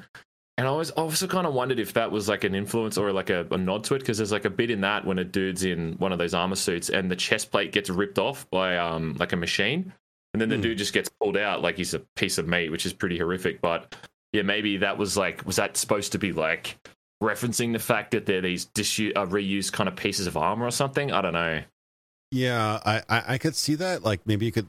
There's some subtle world building there, like if there was tears at the metal. So these are like kind of hand-me-downs that have been just kind of destroyed, but yeah, they seem to be in pretty good shape. So it seems like that's the full design, at least if you're just looking at the movies themselves without any other content.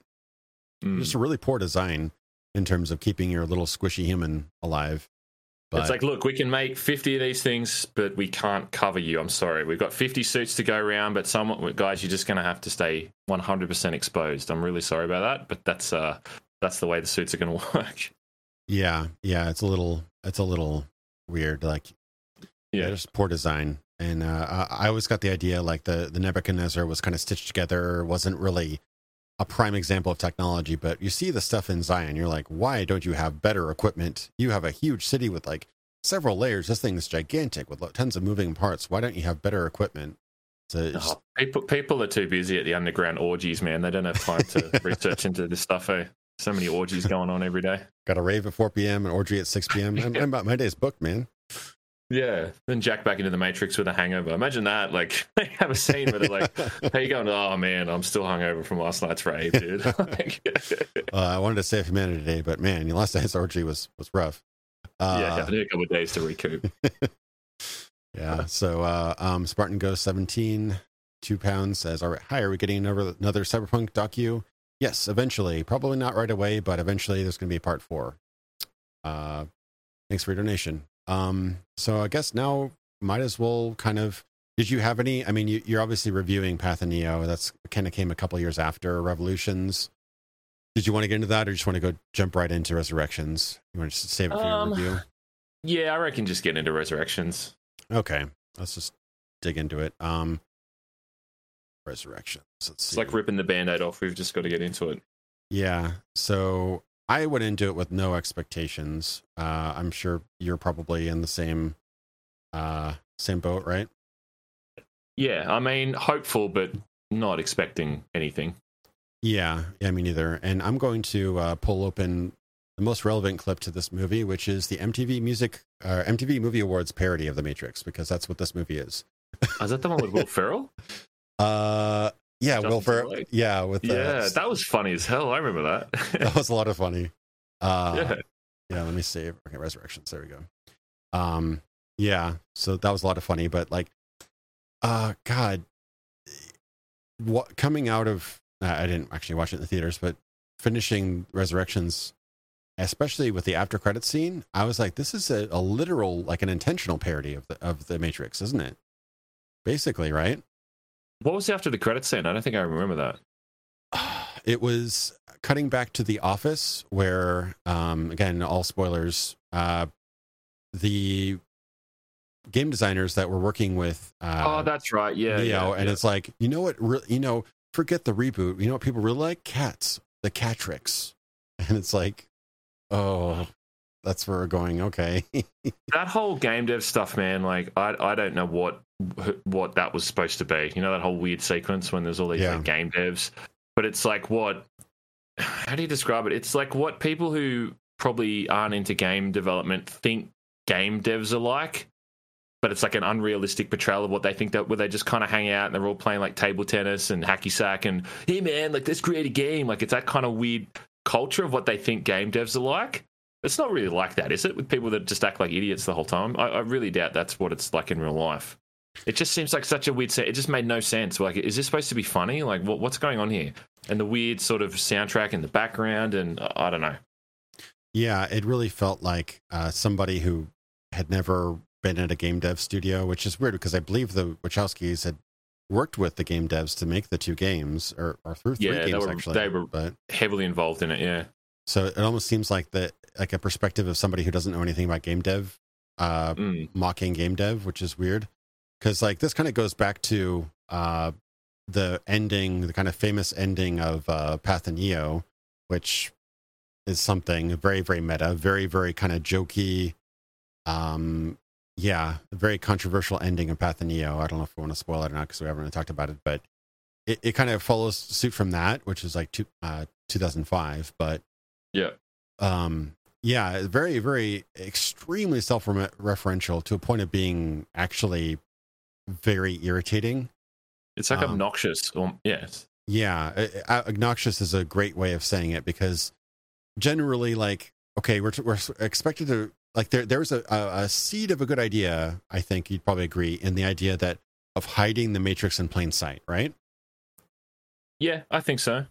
Yeah. So there's a seed of a good idea there, but how they trap Neo in the Matrix again is that they trick him into believing that he wrote the Matrix as a video game, and that's like a good 30-minute detour from the movie after the original intro, which is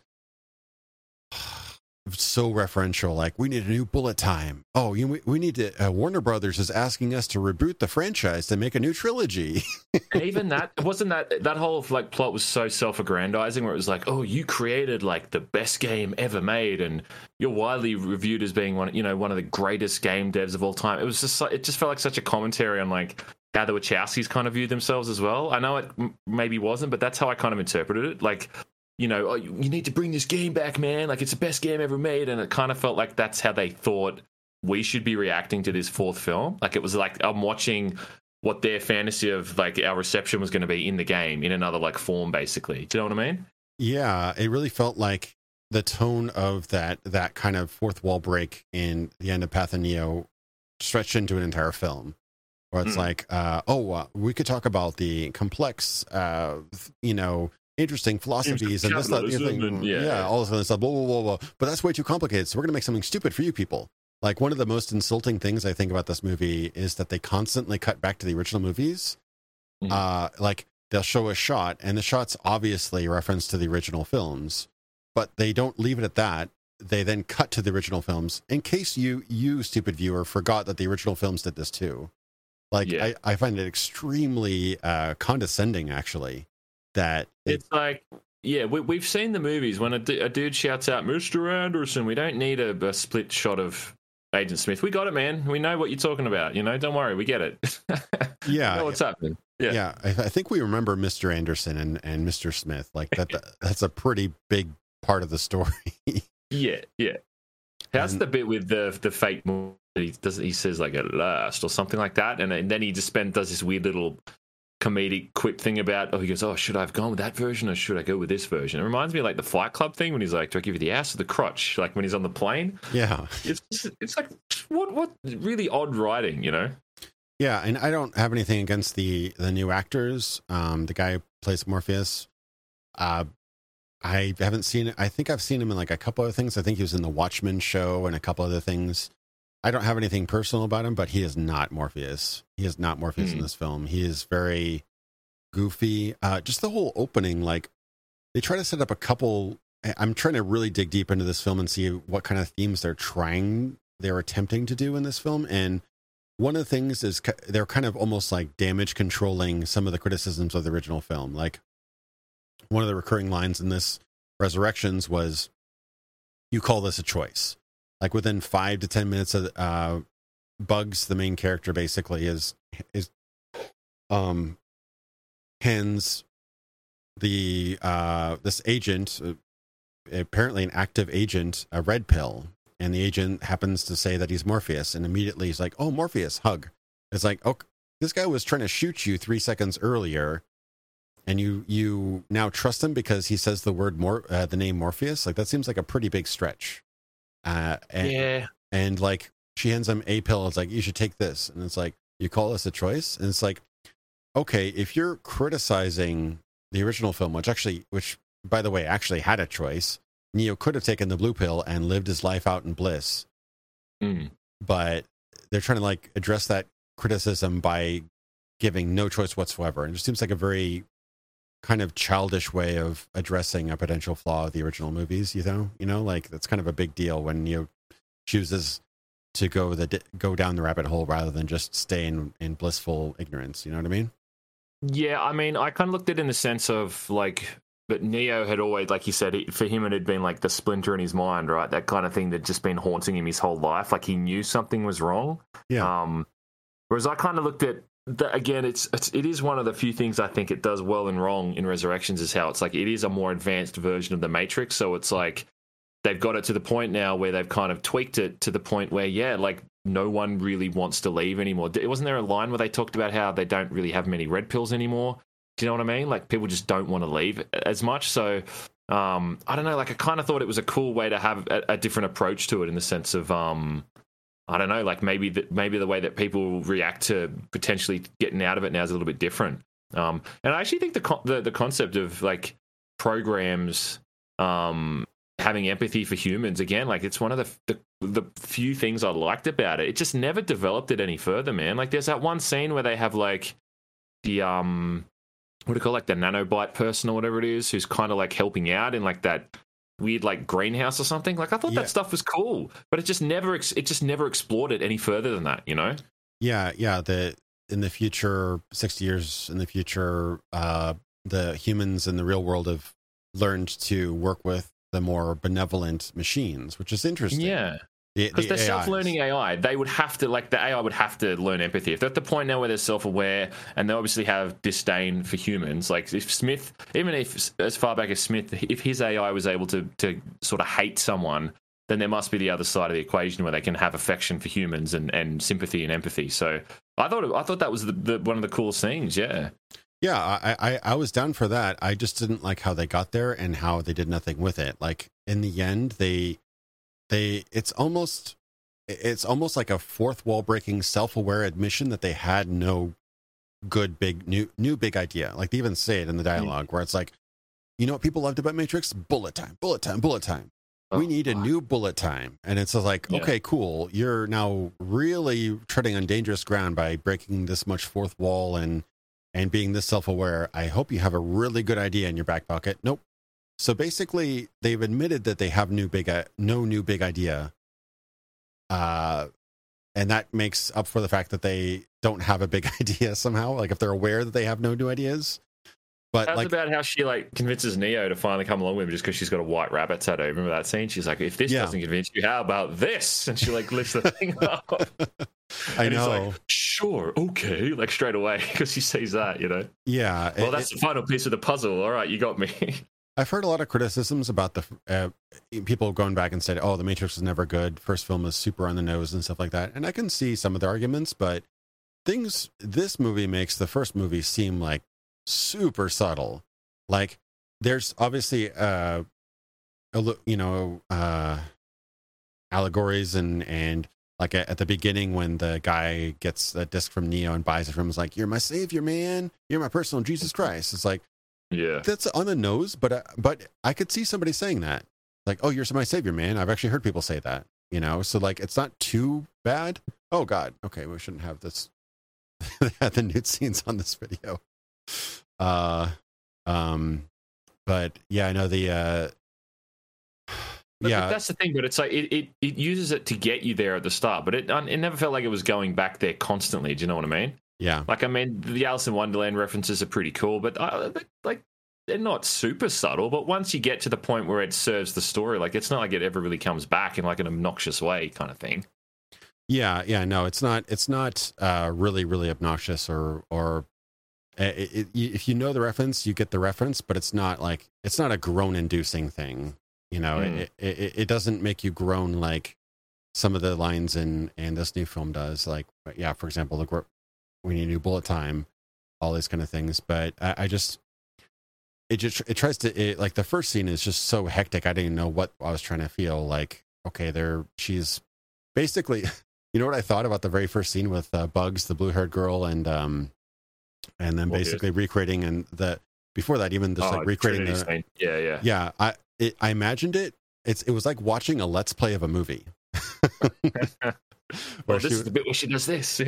Yeah, she was like commenting on like a let's play of like gameplay or whatever. And it's just like, wow, you think you're so clever and so interesting and so meta, but I just really can't. I really can't get into this. And they get right to trusting this agent that was trying to shoot them a couple of minutes ago, and because off screen he had a revelation. And again, some interesting things like that scene where he was looking into the mirror and he sees the code very subtly. I'm like, that's a cool effect. Good job, CG guy. Yeah. But yeah, no good ideas to back it up. And yeah, if they focused on the sort of hybridization or the collaboration between humans and machines in the real world, that'd be interesting. But they completely dropped that after like the halfway mark, it seems. Yeah, they had a cool scene where he said something like, "How can we trust these machines?" And she goes, "Well, this was the one that basically saved you from your pod, and its code's been exiled or something now. So if it ever goes back, it'll just be destroyed on sight." And I was like, "That's a cool concept." You know, they somehow had like an infiltrator that was helping them get people out, and now that thing's played its final card, so that thing they can't use it anymore. And it was like a pet almost, like they were like patting it and stuff like this. So I was like, yeah, I mean, if you're going to go anywhere, that's a cool way to extend what you've already explored. I thought the scene too when the Morpheus dude is like kind of breaking himself down and sneaking into the thing was like one of the best scenes in the movie, because it actually had like kind of tension too when they were trying to sneak in. Like it wasn't just relying on some stupid old shit. Like this was new stuff, seeing this kind of new creature sort of make his way around. It wasn't just treading the same ground. I hate to say it, but this Matrix film is, the best parts are probably outside of the Matrix, which normally is the opposite, But I kind of agree with you. Like the world building, like I would have liked to learn what kind of happened with the world and stuff beyond Revolutions and what Neo's sacrifice meant to everybody and everything like that. But it was weirdly like small scale. I'm almost wondering if it was. I'm gonna say that, yeah. Like it's the Zion or the new Zion or whatever is like a bazillion times bigger, but you literally see like 4 people walking around the whole city in that whole time, right? I'm almost wondering if like where is everyone? Did like COVID make it so they couldn't have big crowds or something? Like I don't want to give excuses to this movie, but at the same time, it seemed like there was some restriction because the sets were very small. There you saw 4 of them, and yeah. Oh, but they had like 100 people at the end, like all the people running through the streets, and the dudes in the cafe, like that. I think that was just a room full of actors, so I don't think COVID was to blame for that. Yeah, I get the idea that this was shot a while ago, so I don't. How's that Christina Ricci is in one scene for all of 10 seconds? Isn't that You've got weird? Christina Ricci, and she shows up for like literally 10 seconds, and she never comes back. Like what? Yeah, there were so many. There's just so many starts but not finishes. Like almost nothing gets paid off in this film. Not even the recurring line, you call that a choice kind of thing. It's just kind of, I guess maybe at the end is like there was never a choice or whatever. I don't know. Very frustrating because nothing quite gets paid off. It's just a bunch of like miniature ideas and setups. And I mean, one of the Wachowskis just left the project and didn't want anything to do with it. They weren't interested in it, so which kind of says a lot. The rumor is too that Lawrence Fishburne, I was reading that they both read the scripts and they both just didn't like the script, so that's why they didn't return. I think they dodged a bullet on that one. Yeah, I mean, canonically, I guess I think that Morpheus, because he's dead in this, they only get him back through an AI replica of him. I think he dies in the Matrix Online. I think that's the canon. Oh, he does, yeah. He gets killed by this weird looking like Agent 3.0 or something. Like some weird creature kills him. Yeah, which is, you know, spoiler unless you watch the latest movie and you find out, oh wow, Morpheus died in a video game. Okay. Yeah, but the actual I looked up the cinematic on YouTube, and it's exactly what you would expect for a cinematic using an in-engine, like an MMO in-game engine. It's so funny, man. It's I guess if you're into the series at the time, maybe the weight of it would be good, but yeah, it's not great. Yeah, I think Morpheus has earned something than an in-game cutscene death. I think that's in Matrix Online. It probably had about 13 people playing it at the time that were actually subscribed to it, but yeah, anyway. Yeah. I watched some clips of Matrix Online, and I guess when they finally took it down, they made an in-lore event that basically took the Matrix offline. Oh, there you go. So you got it. Actually was kind of cool looking. Everybody kind of disappeared into code. So it was kind of a cool idea that they actually put the effort in to end the game gracefully. But I never got to play it. It just really had that sort of 2000s MMO look and feel to me, which I wasn't super interested in. But I don't know what to say about this movie, but yeah, meta, self-referential, tongue-in-cheek, and yeah, I didn't expect them to. I saw the trailer for Resurrections and how they cut back and forth between Matrix 1 and the new movie. It's like, oh, that's kind of interesting. They kind of did that with the Star Wars trailer to kind of get people hyped about the new movie by referencing the old movie. I had no idea that they were actually going to do that in the actual film. That was insane to me. Yeah, well, you kind of saw it and you're like, okay, well, that's just to generate hype, and that's kind of to just kind of, I don't know, get you enticed to see the film. But the fact that it played such a huge part overall was definitely, it's blindsided, man, the way that how much they rely on the old stuff. Yeah, like there's one scene where the new Morpheus is literally projecting the original Morpheus scene onto a wall. And then, and they get it. Why? That's from the game, man. That's from the game. It's from the game, man. Okay? Yeah, it's not from the movie. It's from the game. The best game ever made, from one of the greatest game developers of all time. Yeah, so. It's so weird. I had no expectations, but my expectations were still too high on that movie. It's just such a weird. I hate the thing where it's like, oh, now we can just jack in anywhere and we can just go here and there. There's no threat. It's like, just remove one of the greatest limitations those guys had in that first film. Remember, it's like, hey, they cut the hard line. Okay, well, we're fucked. Now we have to drive on a freeway that's like a giant fucking death corridor. It's like, no, we can just like transport to Tokyo now, man. Just walk through this door and we're in an entirely different city. Like, just downplay the whole threat level of their whole existence, Yeah, you would think that the creator of The Matrix, their most defining work, would remember one of the most important rules is that actually was the entire point of the tension of the first film, is that if you unplug without a proper exit terminal, hardline. You would die. Hardline, you would die. But yet we see that multiple times where they jack Trinity out and put Bugs in, and jack Bugs out and put Trinity in for some reason. I have no idea why they did that. I didn't understand. Yeah, I didn't get that bit either. Yeah, but like that was their solution, and like that was all because it's a little bit of lore, and you don't. It's like backed up by 2 lines in the original movie, but basically when you exit the Matrix, you are no longer connected to the Matrix in any way, shape, or form. They have to bring their hover ships out and essentially get close enough to the Matrix mainframe to then to basically project a wireless pirate signal. That's what they call it, a pirate signal back into the Matrix. So they're basically using Matrix Wi-Fi. That's how they get back into the Matrix. But when they're in, they have to find an exit within the Matrix to get out, and they completely remove that sort of limitation, to very troubling results in this new film.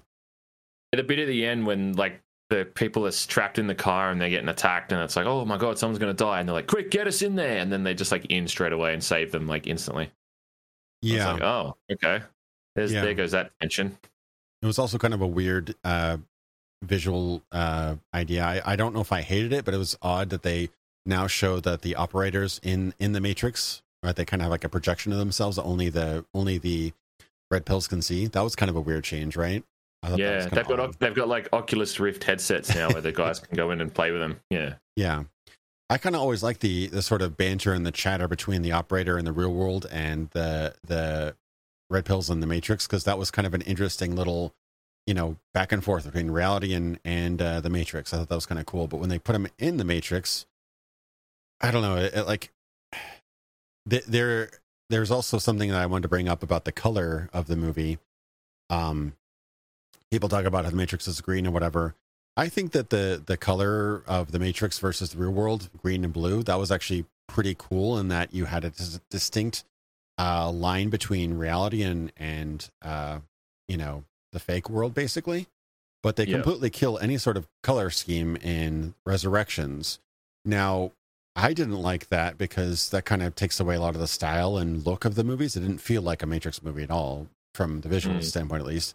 But they could have done something clever where people no longer can tell the difference between reality and the Matrix, i.e. you could have multiple levels of the Matrix and you wouldn't have to do the color coding thing anymore. But they don't do that. Yeah. It's still very clear when you're in and when you're out. Yeah, look, it touches into the whole thing where it just kind of feels like it was a movie made by someone who doesn't get the Matrix. And the saddest part about that is that it was made by the Wachowskis, or a Wachowski, and it's like it just shouldn't have. It felt like a fan film. I think I said that to my partner at one point when we were watching it, and I just turned to her and I said, like, this is like a fan film. Like, the bit when they're in the bathroom, like I said, and he's chatting to Morpheus is chatting to Neo, and they're like, I gotta hack the mirror, and he does the mirror thing where the mirror goes wobbly. Like, it's like, this is what like a fan comes up with when they write their own fan fiction. Like, Morpheus, second version of Morpheus finally meets Neo, and then, oh look, Agent Smith comes in, Mr. Anderson. Like, it's what someone would come up with if they're writing their own stupid fan fiction.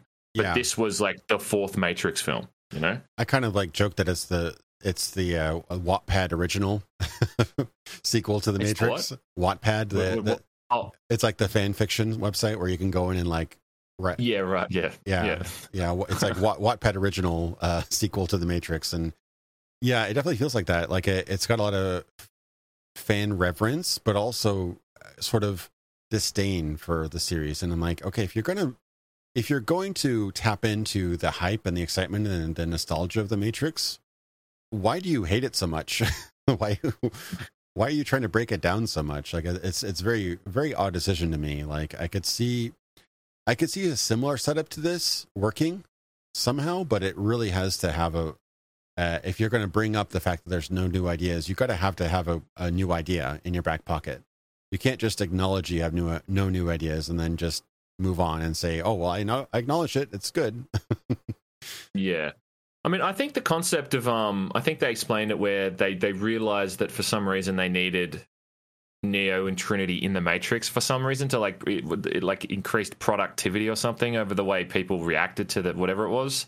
I think that was kind of a cool idea. So it's like, well, they realized that once those two were gone, they just weren't working on the same level. So that was kind of cool. Like, maybe they just should have maybe built it off that. Like, yeah, they have their memories wiped. These two are together, and they have to figure out a way to get them their memories back. But the whole meta thing was just what really killed it, because it really was.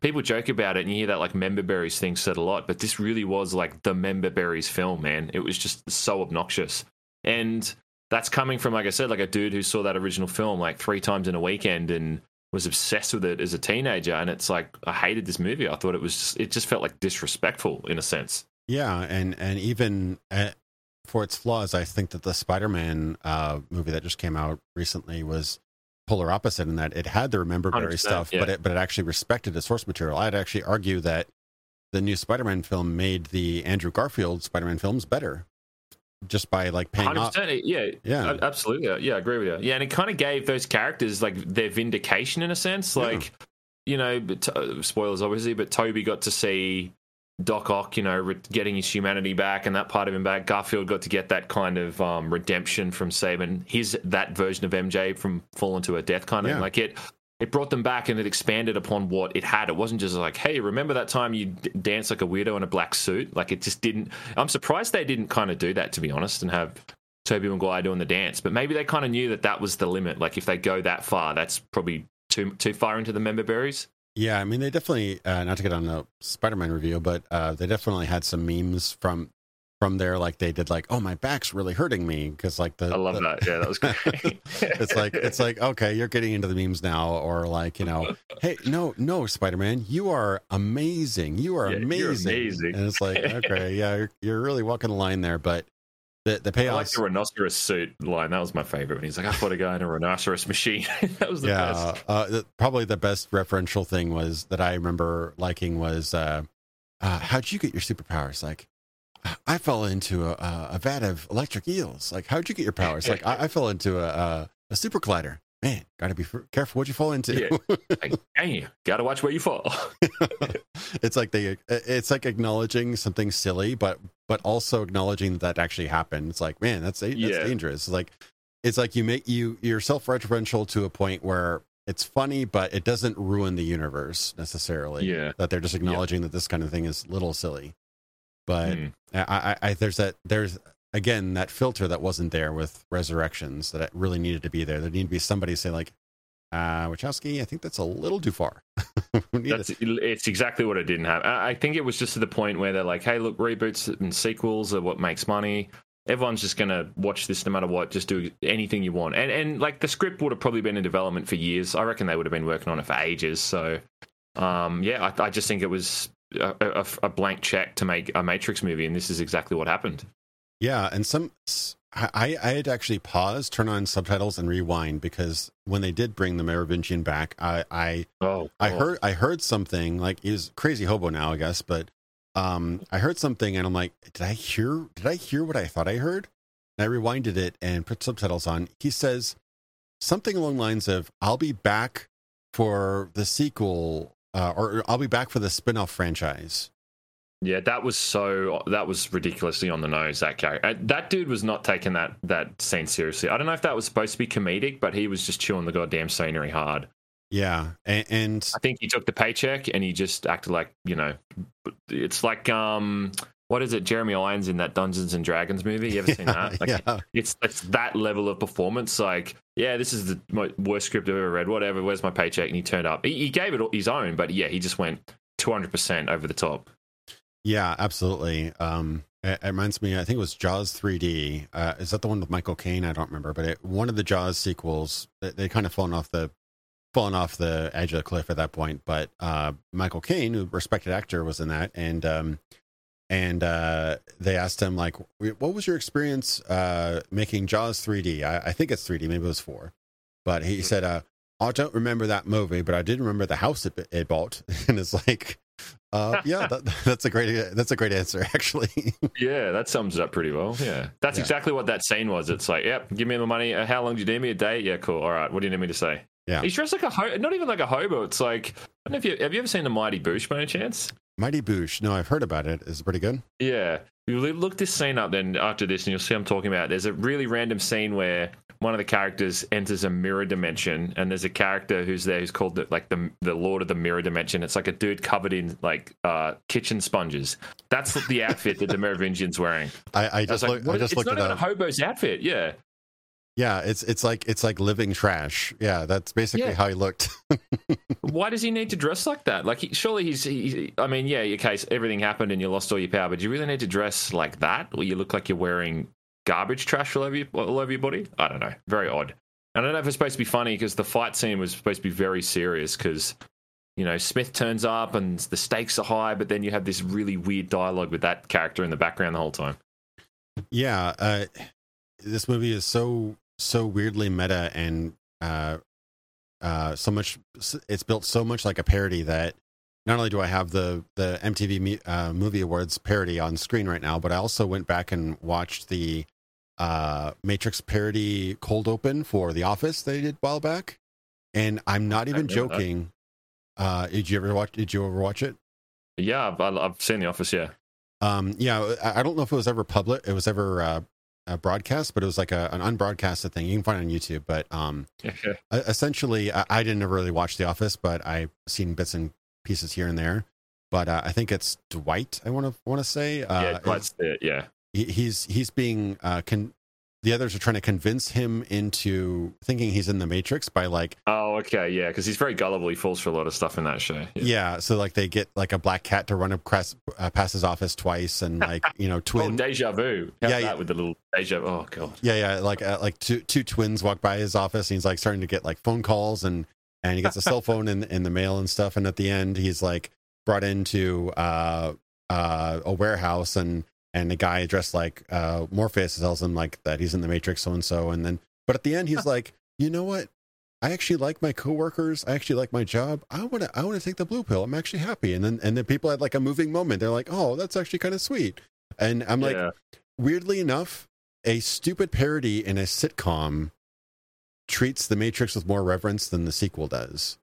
Like, not even joking, not even exaggerating. I think it actually does. It's just weird when you think about it. That I almost get the idea, and this is kind of just backseat psychology, I guess, or whatever. But I might think that maybe the Wachowskis might kind of hate this, what the Matrixes have done, because they can never achieve that success again, so they might resent it a little bit. I kind of got that vibe from this movie. Like, yeah, and I mean, every film they've done since has always kind of been compared to it in a sense. Like, I actually really liked Sense8. They made that series, which was pretty interesting. Like, I don't know if you've watched it. It's got some pretty decent action in it too, and the concept of it's pretty good. But again, it's one of those shows where, like, I mean, there's literally talking about orgies again. There's like a scene in that where there's like 12 characters at once having an orgy, because they're all like connected psychically, even though they're in different countries and all this different stuff. I won't spoil it, but yeah, like you can see when their creative juices like seep back in, this is kind of what they come up with. It's one of those things where maybe, like you say, like again, they've just never had that producer over their shoulder kind of telling them what they can and can't do. Because it just seems when they had that is what they created the Matrix, and that was like that perfect kind of composition. But everything since, they're just kind of chasing their tails, trying to reach that same level. Yeah, I mean, I've said this before, that they've not written anything original that I've considered good since 2003. Like, there's good aspects of Reloaded and Revolutions, but since then they've done some adaptations since then that were pretty good. Like I liked V for Vendetta. I liked Cloud Atlas. I wasn't too keen on Sense8. I watched about 5 episodes of that, but there were some good ideas in there. Yeah, Sense8 takes a while to get going. I would actually recommend it. It gets pretty cool once. I think like it has 3 seasons, and the first season's a bit rubbish, but the second season is, once it's kind of got its momentum, it's pretty interesting.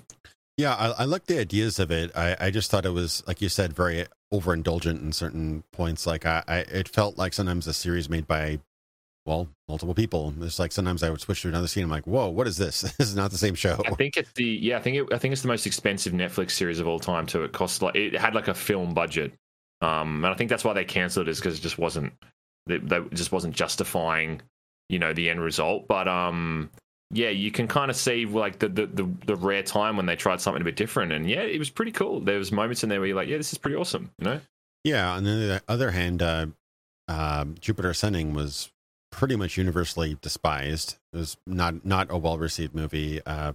Again, had some kind of cool ideas, that the idea that the solar system is sort of like a bureaucratic kingdom, and there's somebody on Earth who doesn't even know that she basically inherited the world, things like that. Cool ideas, but then you have crazy stuff that, again, no filter. There should have been somebody who said, hey, no, don't do that. Actually reminds me a lot of like George Lucas's later career, in that he had some great ideas, but he needed a filter. Even the first movie got a major re-edit later on and fixed a lot of its problems and became the film we all know and love. But later on, he was the big head honcho, and he could make all the final decisions. They were building sets and filming and basically well into production before he gave him his first draft of the script. That's how crazy the production for the prequels were. Yeah. There's behind the scenes stuff where he's like, oh my God, like I haven't even finished the script and you finished this. It's like that's not the way it should be, George. No, you should have a revised script before you do any of that stuff, George.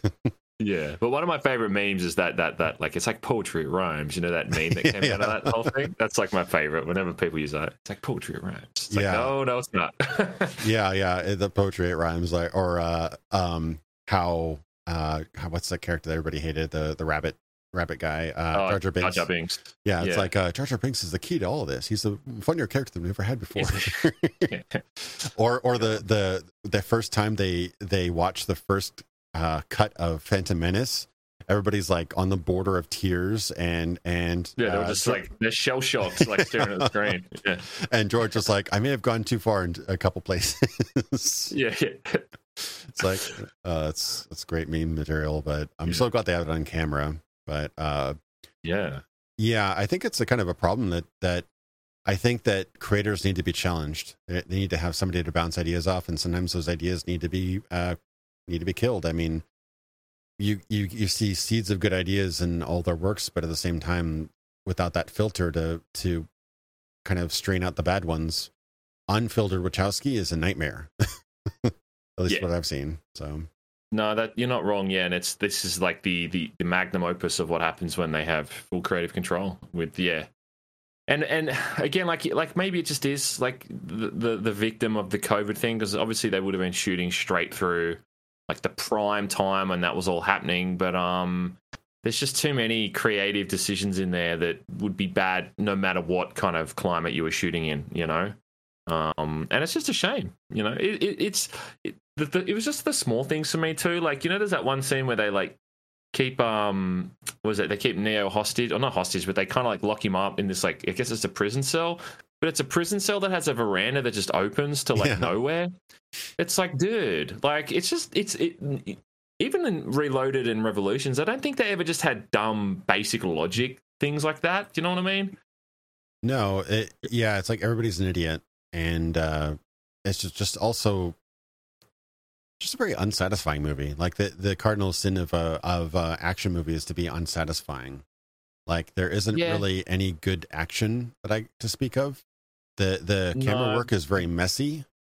I mean, the biggest action scene in the film was really the bit that we were just talking about, where the Merovingian turns up, and I couldn't remember anything from the whole fight. Like there was no memorable hits or anything, and like on paper you'd read it and go, oh, there's like a fight here with like, you know, a dozen people at once, and that should technically be an exciting fight scene. But the fight scene of Neo versus Smith in the first film, one person versus, you know, 1v1, is infinitely more interesting, because you can follow everything that's happening, and you can see the time they've spent in learning the moves and the choreography and all that kind of stuff. And yeah, it's a mess. It's just like visual diarrhea, that whole fight scene. There's people getting kicked through walls and all this stuff happening, and then the Merovingian in his little trash outfit says something stupid. It's a disaster. Yeah, it only gets kind of visibly clear what's happening when he falls through and then starts fighting Smith one-on-one. And it's like, okay, I can at least see what's going on now. But it doesn't necessarily mean it's good. It's basically a poor imitation of the subway fight in one. So it's just like, if you have nothing new to bring to the table and you can't even mimic the original film all that well, which, by the way, still looks great. It still, you know, couple CG effects aside, still perfectly holds up. Why bother going to this new one when you can get a better version that, you know, people can get on, you know, DVD or Blu-ray for $5? But do you think his little wall is a bit funny, you know, when he does like the Trinity wall run when he's fighting the Smith guy? I don't know if you remember it, like if you've got it, like if you got a clip of it, but he doesn't, like when Trinity runs up the wall, she runs up the wall. When Neo does this like 360 spin, he stays in place, but he like rotates around the wall to do like a roundhouse kick or something. It looks so bad. I don't know if you remember that one shot, but if you've still got a copy of the movie, just check that one shot out and you'll see what I mean. Yeah. It's just like he literally like floating in spot, does a 360, and he's like kind of like barely touching the wall to get momentum, and then he does this kick. It's pretty bad. Yeah, I have the scene up right now. It's the fight with him and Smith, you said? Yeah, when they break through into the basement, and then it was in the trailer too. I remember that's the first time I saw it, and I was like, oh, that didn't look very good. And it was like, that's a good move or whatever. He blocks. Yeah, it's copying the Trinity move that she does when she runs up the wall earlier. Yeah, that whole scene, that's just basically a copy and paste from the first Morpheus and Agent Smith fight. Yeah, in the bathroom. Yeah, and combined a little bit with the subway fight. I just I think he rips off a sink, I think, at one point and goes to bash him over the head. Yeah, okay, so I've got that scene up, and he's like crawling, and he's about to hit him with a sink, and he's taunting him for some reason. And then one of the weird things I didn't bring up is that Smith just kind of leaves at one point. I think he punches him through the wall, and then he just doesn't bother coming out of the wall, right? Like, he just vanishes at that point. Yeah. All right, see you later. Yeah, I have to go home now. My planet needs me. Yeah, I think. Yeah, that's he does like his force power thing to get rid of Smith somehow, but. Yeah, he's force push. Yeah. I just was amazed that Smith just decides to walk away from that, even though they don't actually leave the building. And then, because there's always that really kind of suspension of disbelief in the original films, in that once you kill the agent's host, they have to find another one. So you bought a little time. But we don't have that with this one. As far as we know, Smith is only one body. So it's got to. Doesn't really have that excuse in this one, so it's pretty odd.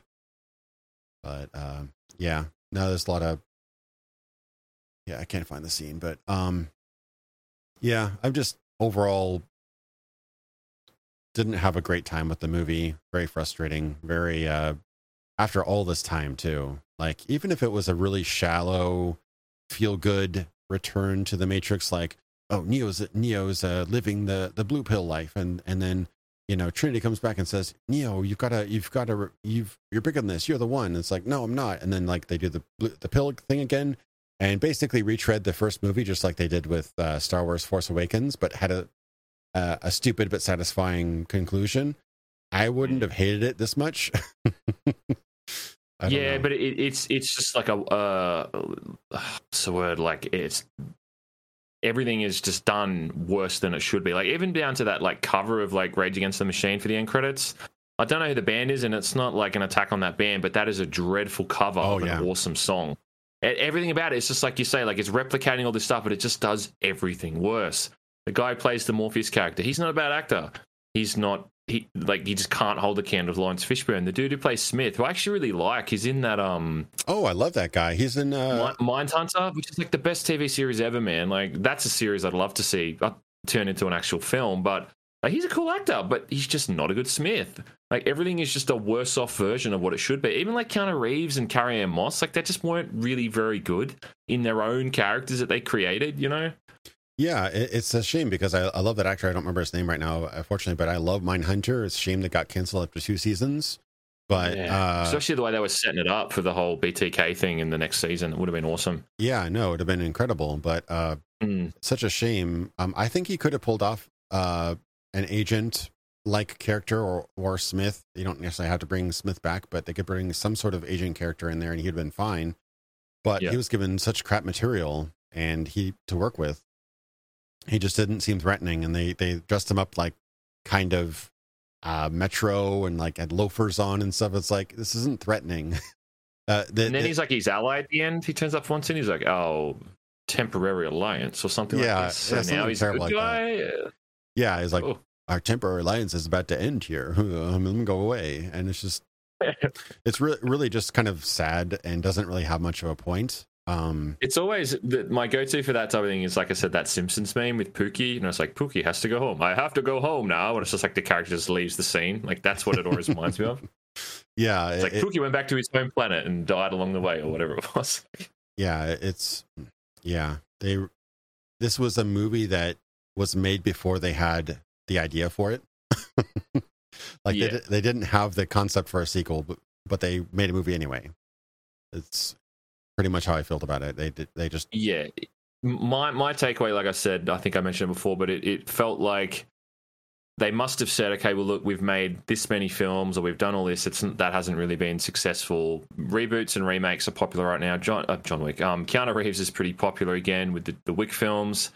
Video game culture's at an all-time high. Blah, blah, blah. Let's just make another Matrix film. And that's basically what they happened, and that's what we got. And it seems like, I mean, we're not alone in our sentiments. Like, the movie is bombing at the box office, which obviously COVID has a part in that. But, I mean, the Spider-Man film's doing stupid numbers, so that's obviously not limiting it on, and like you say, that's the polar opposite of that kind of member berries thing done properly and done in like a wholesome way, like respecting the material, whereas this just feels like it's leeching off the original. Yeah, that's my biggest takeaway, man. You know? Yeah, and like it's great that we got a really good example of Remember Berries versus a really bad example, because like yeah, Spider-Man did. I not everything was perfect. Some scenes that should have worked for me didn't, but the tributes to Toby and Andrew's Spider-Man were excellent. I thought they were really really well handled, and they help course correct both of those franchises which had poor endings. You know, not many people liked Spider-Man 3. Not many people liked how the Amazing Spider-Man ended out. But they both kind of improved those franchises, which is very difficult to do. Yeah, I mean, to get validation for the main character of the film itself, or to get him resolution is one thing, but to do it for two other like literal just side characters who don't really have any like main stakes in the main plot was pretty impressive. Yeah, no, I definitely hats off to I forget his name, but I keep on thinking Mark Webb because he's the Amazing Spider-Man director. I swear they hired him because his name was Webb, but yeah. but yeah, the MCU director and the writers, they did a pretty good job with that, and I was very impressed at how well that they handled that. So yeah, just unfiltered. I don't know. Some people are in the comments were claiming that this was like the Suits had control of this one. I don't think so. I think I don't agree at all. No, this is way too meta and risky to be a studio film, I think. Yeah, no, it's again, like we've said it numerous times, both of us, but it's Wachowski creative control in full effect, man. Dialed up to 11 is exactly what it is, as far as I'm concerned. Yeah, and like I said, having said that, after playing like these Path of Neo games and seeing it again, what they were allowed to do back then with that whole stupid shit at the end of that game, yeah, that's just all it is, you know. Yeah, I'm gonna put this on screen to make people remember. Path of Neo, 2005. Not necessarily. Well, this scene and what leads up to it, like super meta, full of themselves. So if they thought themselves that much clever and meta in 2005, I 100% believe that Matrix Resurrections was their idea, not the studios. Yep. So, or at least the one that worked on the film. The other one failed. But yeah, no, it's just... The thing is, too, is that Keanu Reeves is just always said to be such a cool dude, like an amicable guy who's not like a shit stirrer. So if you're going to approach anyone with a script for a new film like that he was in, 20 years ago, whatever, he's the dude who's going to jump on it. Yeah, cool. That sounds awesome, man. I'd love to do that, So it's just the perfect sort of, I don't know, the perfect storm to create it again, because you just had that cast of people. Yeah, absolutely. He, from everything I've read about him, he's a really respectful, down to earth dude. And he even basically, I think he gave up some of his bonus or money from the Matrix trilogy to his stunt crew. And they actually came back and turned around and made the John Wick films as kind of a paying it forward back to him and stuff like that. And it's just like such a wholesome story that he actually cares about the people that he works with. And and that's funny too, is that he's so much more badass in John Wick than he is in this. Like in John Wick, he's not human, but he is human. Like he's a normal dude. He's a cool hitman, but like John Wick would fucking smoke Neo from this new Matrix Resurrections, man, I reckon. Oh yeah. I mean, he also takes quite a beating in that, especially in the second and third John Wick movie. But yeah, no, John Wick is cool. He's collected. He's methodical. And it's the same actor, pretty much same age. He can do something with given the right material in the right direction. So, no idea what happened there. I mean, John Wick films are definitely made by kind of stunt action coordinators. So that's its focus. They know exactly what to do. They, the plot is basically secondary to the action, and that's what kind of makes them so great. In that they know that in the end, as long as they deliver a satisfying action movie, they've succeeded. But I don't think that Resurrections even gets close to being satisfying on an action level either. No. Like I said, I watched it with my partner, and she's generally she's not a massive movie buff. But the only other time she's ever basically as soon as the credits rolled, she said something to the effect of like, "Well, that was a fucking waste of time," words to that effect. And the only other time she's ever reacted like that at the end of a film was at the end of Rise of Skywalker, which I also think is God. one of the worst movies ever made. So yeah, and I'm not like using her as a basis for how to grade a film, but for me, that's how I just know this movie was bad. It kind of validates all my opinions when my partner, who just really couldn't care less and is generally pretty easily entertained, was just like, this was just like terrible, Like that's just how infectious it was of how bad the whole thing was. Yeah, I have like a soft-spoken friend who's usually very, very kind about criticism about movies, and she was like, I don't like this movie.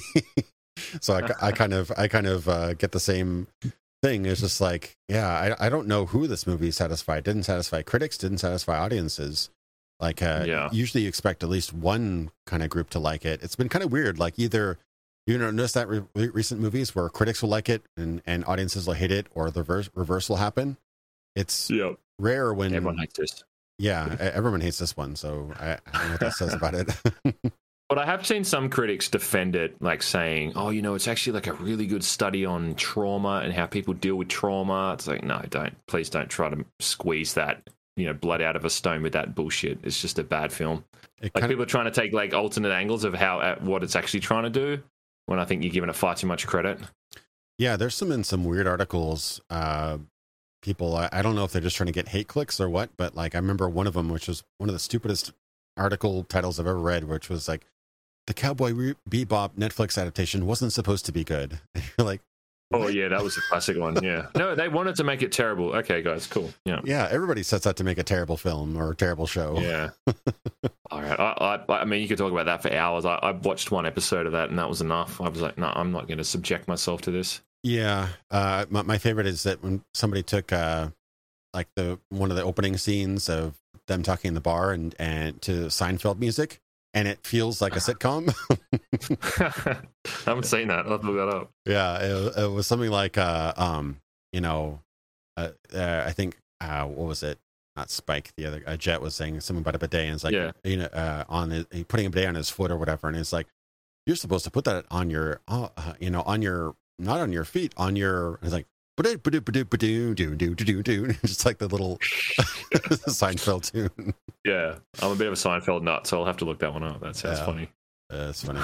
But anyway, dude, unless you wanted to shoot about anything else, Matrix or otherwise, or talk about your projects or anything like that, I totally up to you. I didn't want to keep you for too long, because I know you don't do too many podcasts, but the floor is yours. No, I mean, I think we pretty much covered it all, man. It's just it's sad, isn't it, seeing one of your sort of favorite, well, not even favorite, but just like a franchise that you've kind of played such a big part in your life in terms of like development of the type of media that you like to consume. Like I said, like it definitely, like it kind of got me into like anime and not a lot of anime, but even like Hong Kong action films. Like I really got into that side of things after I saw The Matrix for the first time. Do you know what I mean? And it then obviously kind of affected the games I played, because I love things like Max Payne and so it's just weird how you don't really think about how like a single film can really affect you like in kind of a profound way in what your interests kind of become when you develop into an adult. But I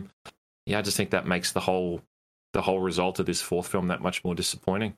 Yeah, I kind of had a similar thing. I mean, I think a lot of my tastes were defined by movies like Blade Runner, Matrix, Lord of the Rings, that kind of era. I mean, like Warner Brothers was just like making gold. They signed on The Matrix, they signed on Lord of the Rings, and Harry Potter within like a span of 4 years. They were just pumping out hit makers there. But yeah, I know Matrix was one of my favorite film for many years, possibly still. Holds up still.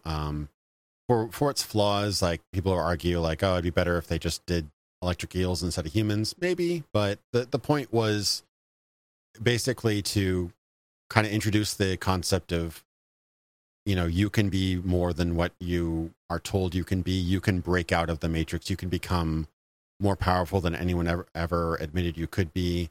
Don't just absorb the lies that people spread, or the prison of your mind that you've been placed into, and that you can do great things. Like that kind of message resounds with everybody. So I think that it's still an amazing film that also is both superficially really enjoyable with the special effects and the action, but also has some interesting, doesn't get too deep into them, but has some interesting themes and philosophy behind it as well. I think it's a great mix. Yeah, no, I agree. And then just the way it's kind of like enveloped out into, well, not enveloped, I mean like spread out into the gaming culture and stuff, for better or worse. But yeah, it's had a profound effect on everything. And I mean, the fact we're still talking about those, sequels and that now is somewhat of a testament to them, I suppose, as crappy as they are. But yeah, no, it's just good to have vindication at least and to chat about it and just to know that I'm not the only one who's sort of had that kind of relationship with it over the years, I think. Yeah, I think if anything, this is just gone. This new movie has gone to just vindicate the original film, because I see tons of people talking about how great the original movie is again. I'm like, it took 2 mediocre sequels and 1 terrible sequel to make people realize the original is still great. Yeah, I'll defend that first movie so much. Like I said, my mate recently who was like, "Oh, that movie's aged so badly. It's like so 90s," and I'm like, "Dude, it's timeless." Like, because it's not even it doesn't have like a date set to it. It's just sort of its own thing set somewhere, in the distant future. And I think like that whole like premise, man, of machines rising up, like that whole thing isn't going anywhere, dude. That's still like a lingering threat, right? The whole AI thing. That's not going anywhere. That's just going to get more and more scary the closer we get to it. Yeah, I mean, as all sci-fi does, the final result of the real world is usually different than how reality does it. But there's tons of things that have been kind of prophesied in sci-fi that have come into reality just in a different form. Like, I don't think that machines are going to rise up and imprison us all, but there's a absolutely real threat of machines replacing blue collar jobs. Absolutely. Yeah. So like that could become its own thing where you have robots doing everybody's jobs. People become unemployed. They can't take care of themselves, or they just become aimless and purposeless and society degrades. Like all that stuff is absolutely a real thing that could happen. And people like Elon Musk have talked about it, that it's a kind of an inevitability at this point. So it's a very interesting concept. How that'll play out in reality, we don't know. But yeah, I mean, AI's not getting any dumber. We'll put it that way. No, definitely not. So, anyway, man, it's been awesome talking to you and sort of in person, live for the first time. But yeah, we should do this again sometime. I'd be totally down for a Mad Max retrospective at some point. I love those films, and I love the couple good games in there too, officially and otherwise. Yeah, actually, like, it's funny because, like, I got the YouTube side of things, and I did, like, a review for the game, like, years ago. I think it came out, like, 2015 or something. I think so, yeah, and I went through a period where I used to review, like, because I was just trying to rush videos out to get them for launch dates because I didn't have, like, review codes back then, and I've rushed through Mad Max, and I remember, like, not liking it, but then I think I went back and replayed it, a couple years later, and I was like, man, this game's actually really good. Once you take the time to like really get into it, and you go driving out in like the wasteland, and you drive through like not thunderstorms, like electrical storms and that, it's like I really started to appreciate that game a lot more. So yeah, I think like that franchise has been treated pretty fairly, I think, throughout the years, Yeah, a lot of people kind of have an issue with Thunderdome. I like Road Warrior the best of the original trilogy, but I think that Thunderdome gets kind of poorly treated. I think there's a lot of good things about Thunderdome. There's some silly stuff too, but Thunderdome is definitely... One's probably the weakest. Yeah, first one is just like, because I live in, obviously I'm Australian, so like I can recognize like that Australian culture in like the 70s is really cringy to me. I'd say the first one's probably aged the worst, man. Yeah, and I kind of like how each film would kind of retcon the previous one. Like the first one wasn't really even that post-apocalyptic. It was just the Outback, pretty much. So like they didn't actually even have necessarily an apocalyptic theme. It was the second one that solidified that we were in some, post-nuke world or whatever, but or post-collapse world. But yeah, I think the first one was like natural resources were pretty thin at that point. Like gasoline was like a commodity, but it wasn't like full on like post-apocalyptic. Yeah, second one was like, now we're fucked, basically. Yeah, the first one had a working police force. They had like civilization, beach houses, things like that. The second one is they have the intro where it talks about how oil ran out and people started like society collapsed. The third one solidifies that actual cities were nuked or destroyed, but the second one, it's kind of a different theme for each one, but yeah, it wasn't always necessarily post-apocalyptic. The second and third one really solidify that. But yeah, I'd agree. First one's basically your average revenge thriller. it doesn't really have too much that sets it apart from something that, my family was murdered, I get revenge, kind of thing. Yeah. They actually filmed it near where I live too. Like literally the place they filmed it isn't there anymore because it's all been turned into construction, like apartments and houses and stuff. But yeah, they filmed it down the beach near where I live. So I could still go down there to that spot. There's like a scene where Max was hanging out with his wife and a few of those scenes, right near my house. So it's pretty cool seeing it up there on the movie for this random, cult film that hasn't aged all that great in retrospect. Yeah, it is cool seeing movie places and in reality. Like when I went to LA, I recognized a couple theaters that people shoot in front of a couple times. But yeah, I don't live near any right now. Live anywhere near anything that's very popular. I think that Morgan Freeman shot a couple films in my city that I'm in now right now. But like other than that, it's not really memorable. But that's cool that you live near Mad Max stuff. I know Australia is huge, so I would never expect you to be anywhere near where they shot, but that is pretty neat that you are.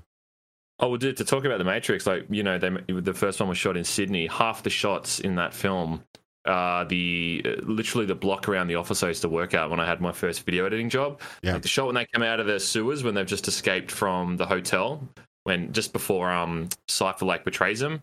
And the bit when Neo's running away from the agents and he's on the streets, half of that is like literally you can walk out front of my office and you turn your head different, 45 degrees this way, you'll see that spot they shot. It's all in this one block in Surrey Hills. That's awesome. Yeah. It's always cool watching it. And I know, a lot of them, you can actually see my old parking garage where I used to park on my way to work, like in one shot. Yeah, that's super cool. Yeah, I think that Sydney was a good choice, and not only just from a production standpoint, but also just from it's not a city you see too much in movies. So it kind of served as like an interesting like model city that was kind of indistinct. Like people know the Empire State Building, they know, famous landmarks in San Francisco and LA, very often LA because that's where they shoot all these Hollywood movies. But Sydney, I think they specifically didn't try to shoot too many, obviously stayed well clear away from the Opera House because that's like the one place that people would recognize, but they try to keep it generic or indistinct enough so that it could be any city basically, which I thought was really clever. Yeah. I think the Golden Gate's in Resurrections in like one shot we see the Golden Gate Bridge and straight away I was like, oh, San Fran, okay, ruined, immersion killed, don't care anymore. Yeah, because like again, kind of like where we talked about Dark City, the Matrix could be applied to any city. Maybe it is only a city. Maybe metropolitan life in a 1999 city is the perfect prison for your mind. Maybe just that level of technology, that sort of scenery, that sort of advancedness without too much, going too much in the future, too much in the past is perfect. Obviously, it was shot in 1998, so they're going to use modern technology for a basis, but in retrospect, they could have picked any year in theory, they could have picked 2020 or, 1980 or whatever.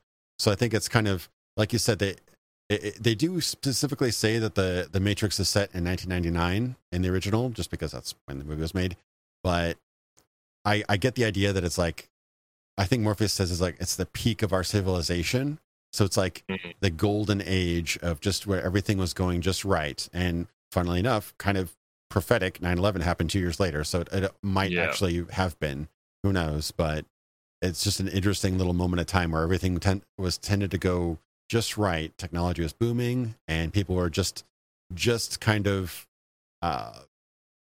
invested enough into the world and technology to be happy and contented with their lives and not questioning things.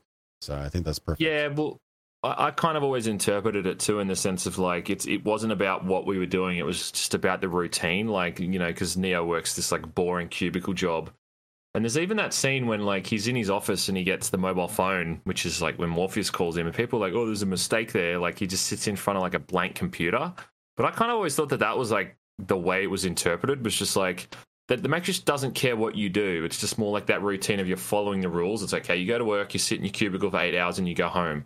Like the fact that the boss like even says to him, like, you were late to work today. If this happens again, basically don't come back. You know what I mean? Like that's just the whole part of that thing was just like, we're just programmed to follow the rules and do this, and this. And yeah, again, I mean, that's kind of what the subtlety in that first movie just handled so well when in the fourth movie they spent half the film in a fucking coffee place, like drinking flat whites and cappuccinos. You know what I mean? Like half this, I'll have a muffin with my coffee, and there's like this really weird, again, going back to it, the little group of gamer devs, man, who, you know, sit there having all this wacky dialogue, bro, you know? Yeah, it just, the script for Resurrections thought it was so clever, and that's what makes it so insufferable. When it's not clever, it's actually quite dumb. Like the original movie script actually deserves a lot more credit than it gets for subtle little things. Like I keep on noticing new little hints and foreshadowings here and there. Like just like you said, in the office scene, nobody would even care if he turned on his monitor as long as his boss didn't catch him, whatever. Like he just had to conform to that system. He had to show up to work. They didn't really even care what he did as long as whatever his minimum quota was met, you know, basically. Yeah. But that scene is so great. Every single line in that scene is so great because when that postal or UPS or whatever, you know, delivery guy comes and gives him that package which has the phone, he asks Thomas Anderson, and this is just after we found out that Keanu Reeves is both Neo, the hacker, at night, and Thomas Anderson, the software developer, during the day. The delivery guy says Thomas Anderson, and Neo just kind of sighs, "That's me," and just like that sort of like disappointed acceptance is just kind of heartbreaking, because he's like, "Yep, I'm just Thomas Anderson. That's who I am." And the subtext of that is just so great, because every single time the agents or anybody addresses him, it's Thomas Anderson, Mr. Anderson. Yeah, Mr. Anderson. Yeah, but, plus he looks completely shocked when he gets a mobile phone because it's not part of the programming. Right. You know what I mean? Yeah. Obviously they've infiltrated it, and the guy gives him the phone, and he kind of goes, he's like genuinely shocked. He's just like, "What the fuck is this?" Like this is like unheard of that I get a phone at my office. Do you know what I mean? Yeah. So, it's a lot of subtle little things like that in there. Yeah, and I like how the movie acknowledged the unusualness of it all. It's something you don't get very often. I liked how the fact that his computer showed a message on his screen, he acknowledged that's freaking weird. The fact that he got a cell phone delivered and it rings as soon as he opens it, that's super weird. So the movie is acknowledging how strange and uncharacteristically well-timed all this is happening, which I think it can be explained by the fact that they're hacking into the Matrix and doing all this stuff. They can see the code. You know, the operator looks at the code, so he can see a lot more than the average human can see. But I love that they acknowledge how weird it is. And I've watched several other films and things that have that sort of, we're living in a simulated reality. Like even Dark City does it. You know, their 13th Floor, Existenz, and even more recently, I think it was Bliss did a similar thing. Lots of different medias tackled it, but the best scene that tackles the acceptance of your world is not real is got to be Keanu Reeves breaking down in the real world. Like he's like, his vision's going blurry. He's like, he's falling onto his knees. He's spinning, like, and he just throws up and passes out. Like that's what I would expect. Yeah. Get me out of here. Get me out of here. You know, that's a great. That his reaction was perfect there. Like he gets a lot of flack for being very dull, but I think he did really well in this movie. Yeah. No, definitely. Definitely agree. Yeah. Anyway, this is a great chat, man. Anything relevant or fun that people can look forward to on your channel? Just I'll be doing that. I'll be putting that Path and Neo video out hopefully tomorrow, if not the day after. So that's and then I'm done with the Matrix for a long, long time. That's all I can say. Sadly, I think I said on one of my recent tweets, I was like, this killed an already comedic franchise. Like, just was already like asleep for a long, long time, unconscious, and you just killed it in its sleep.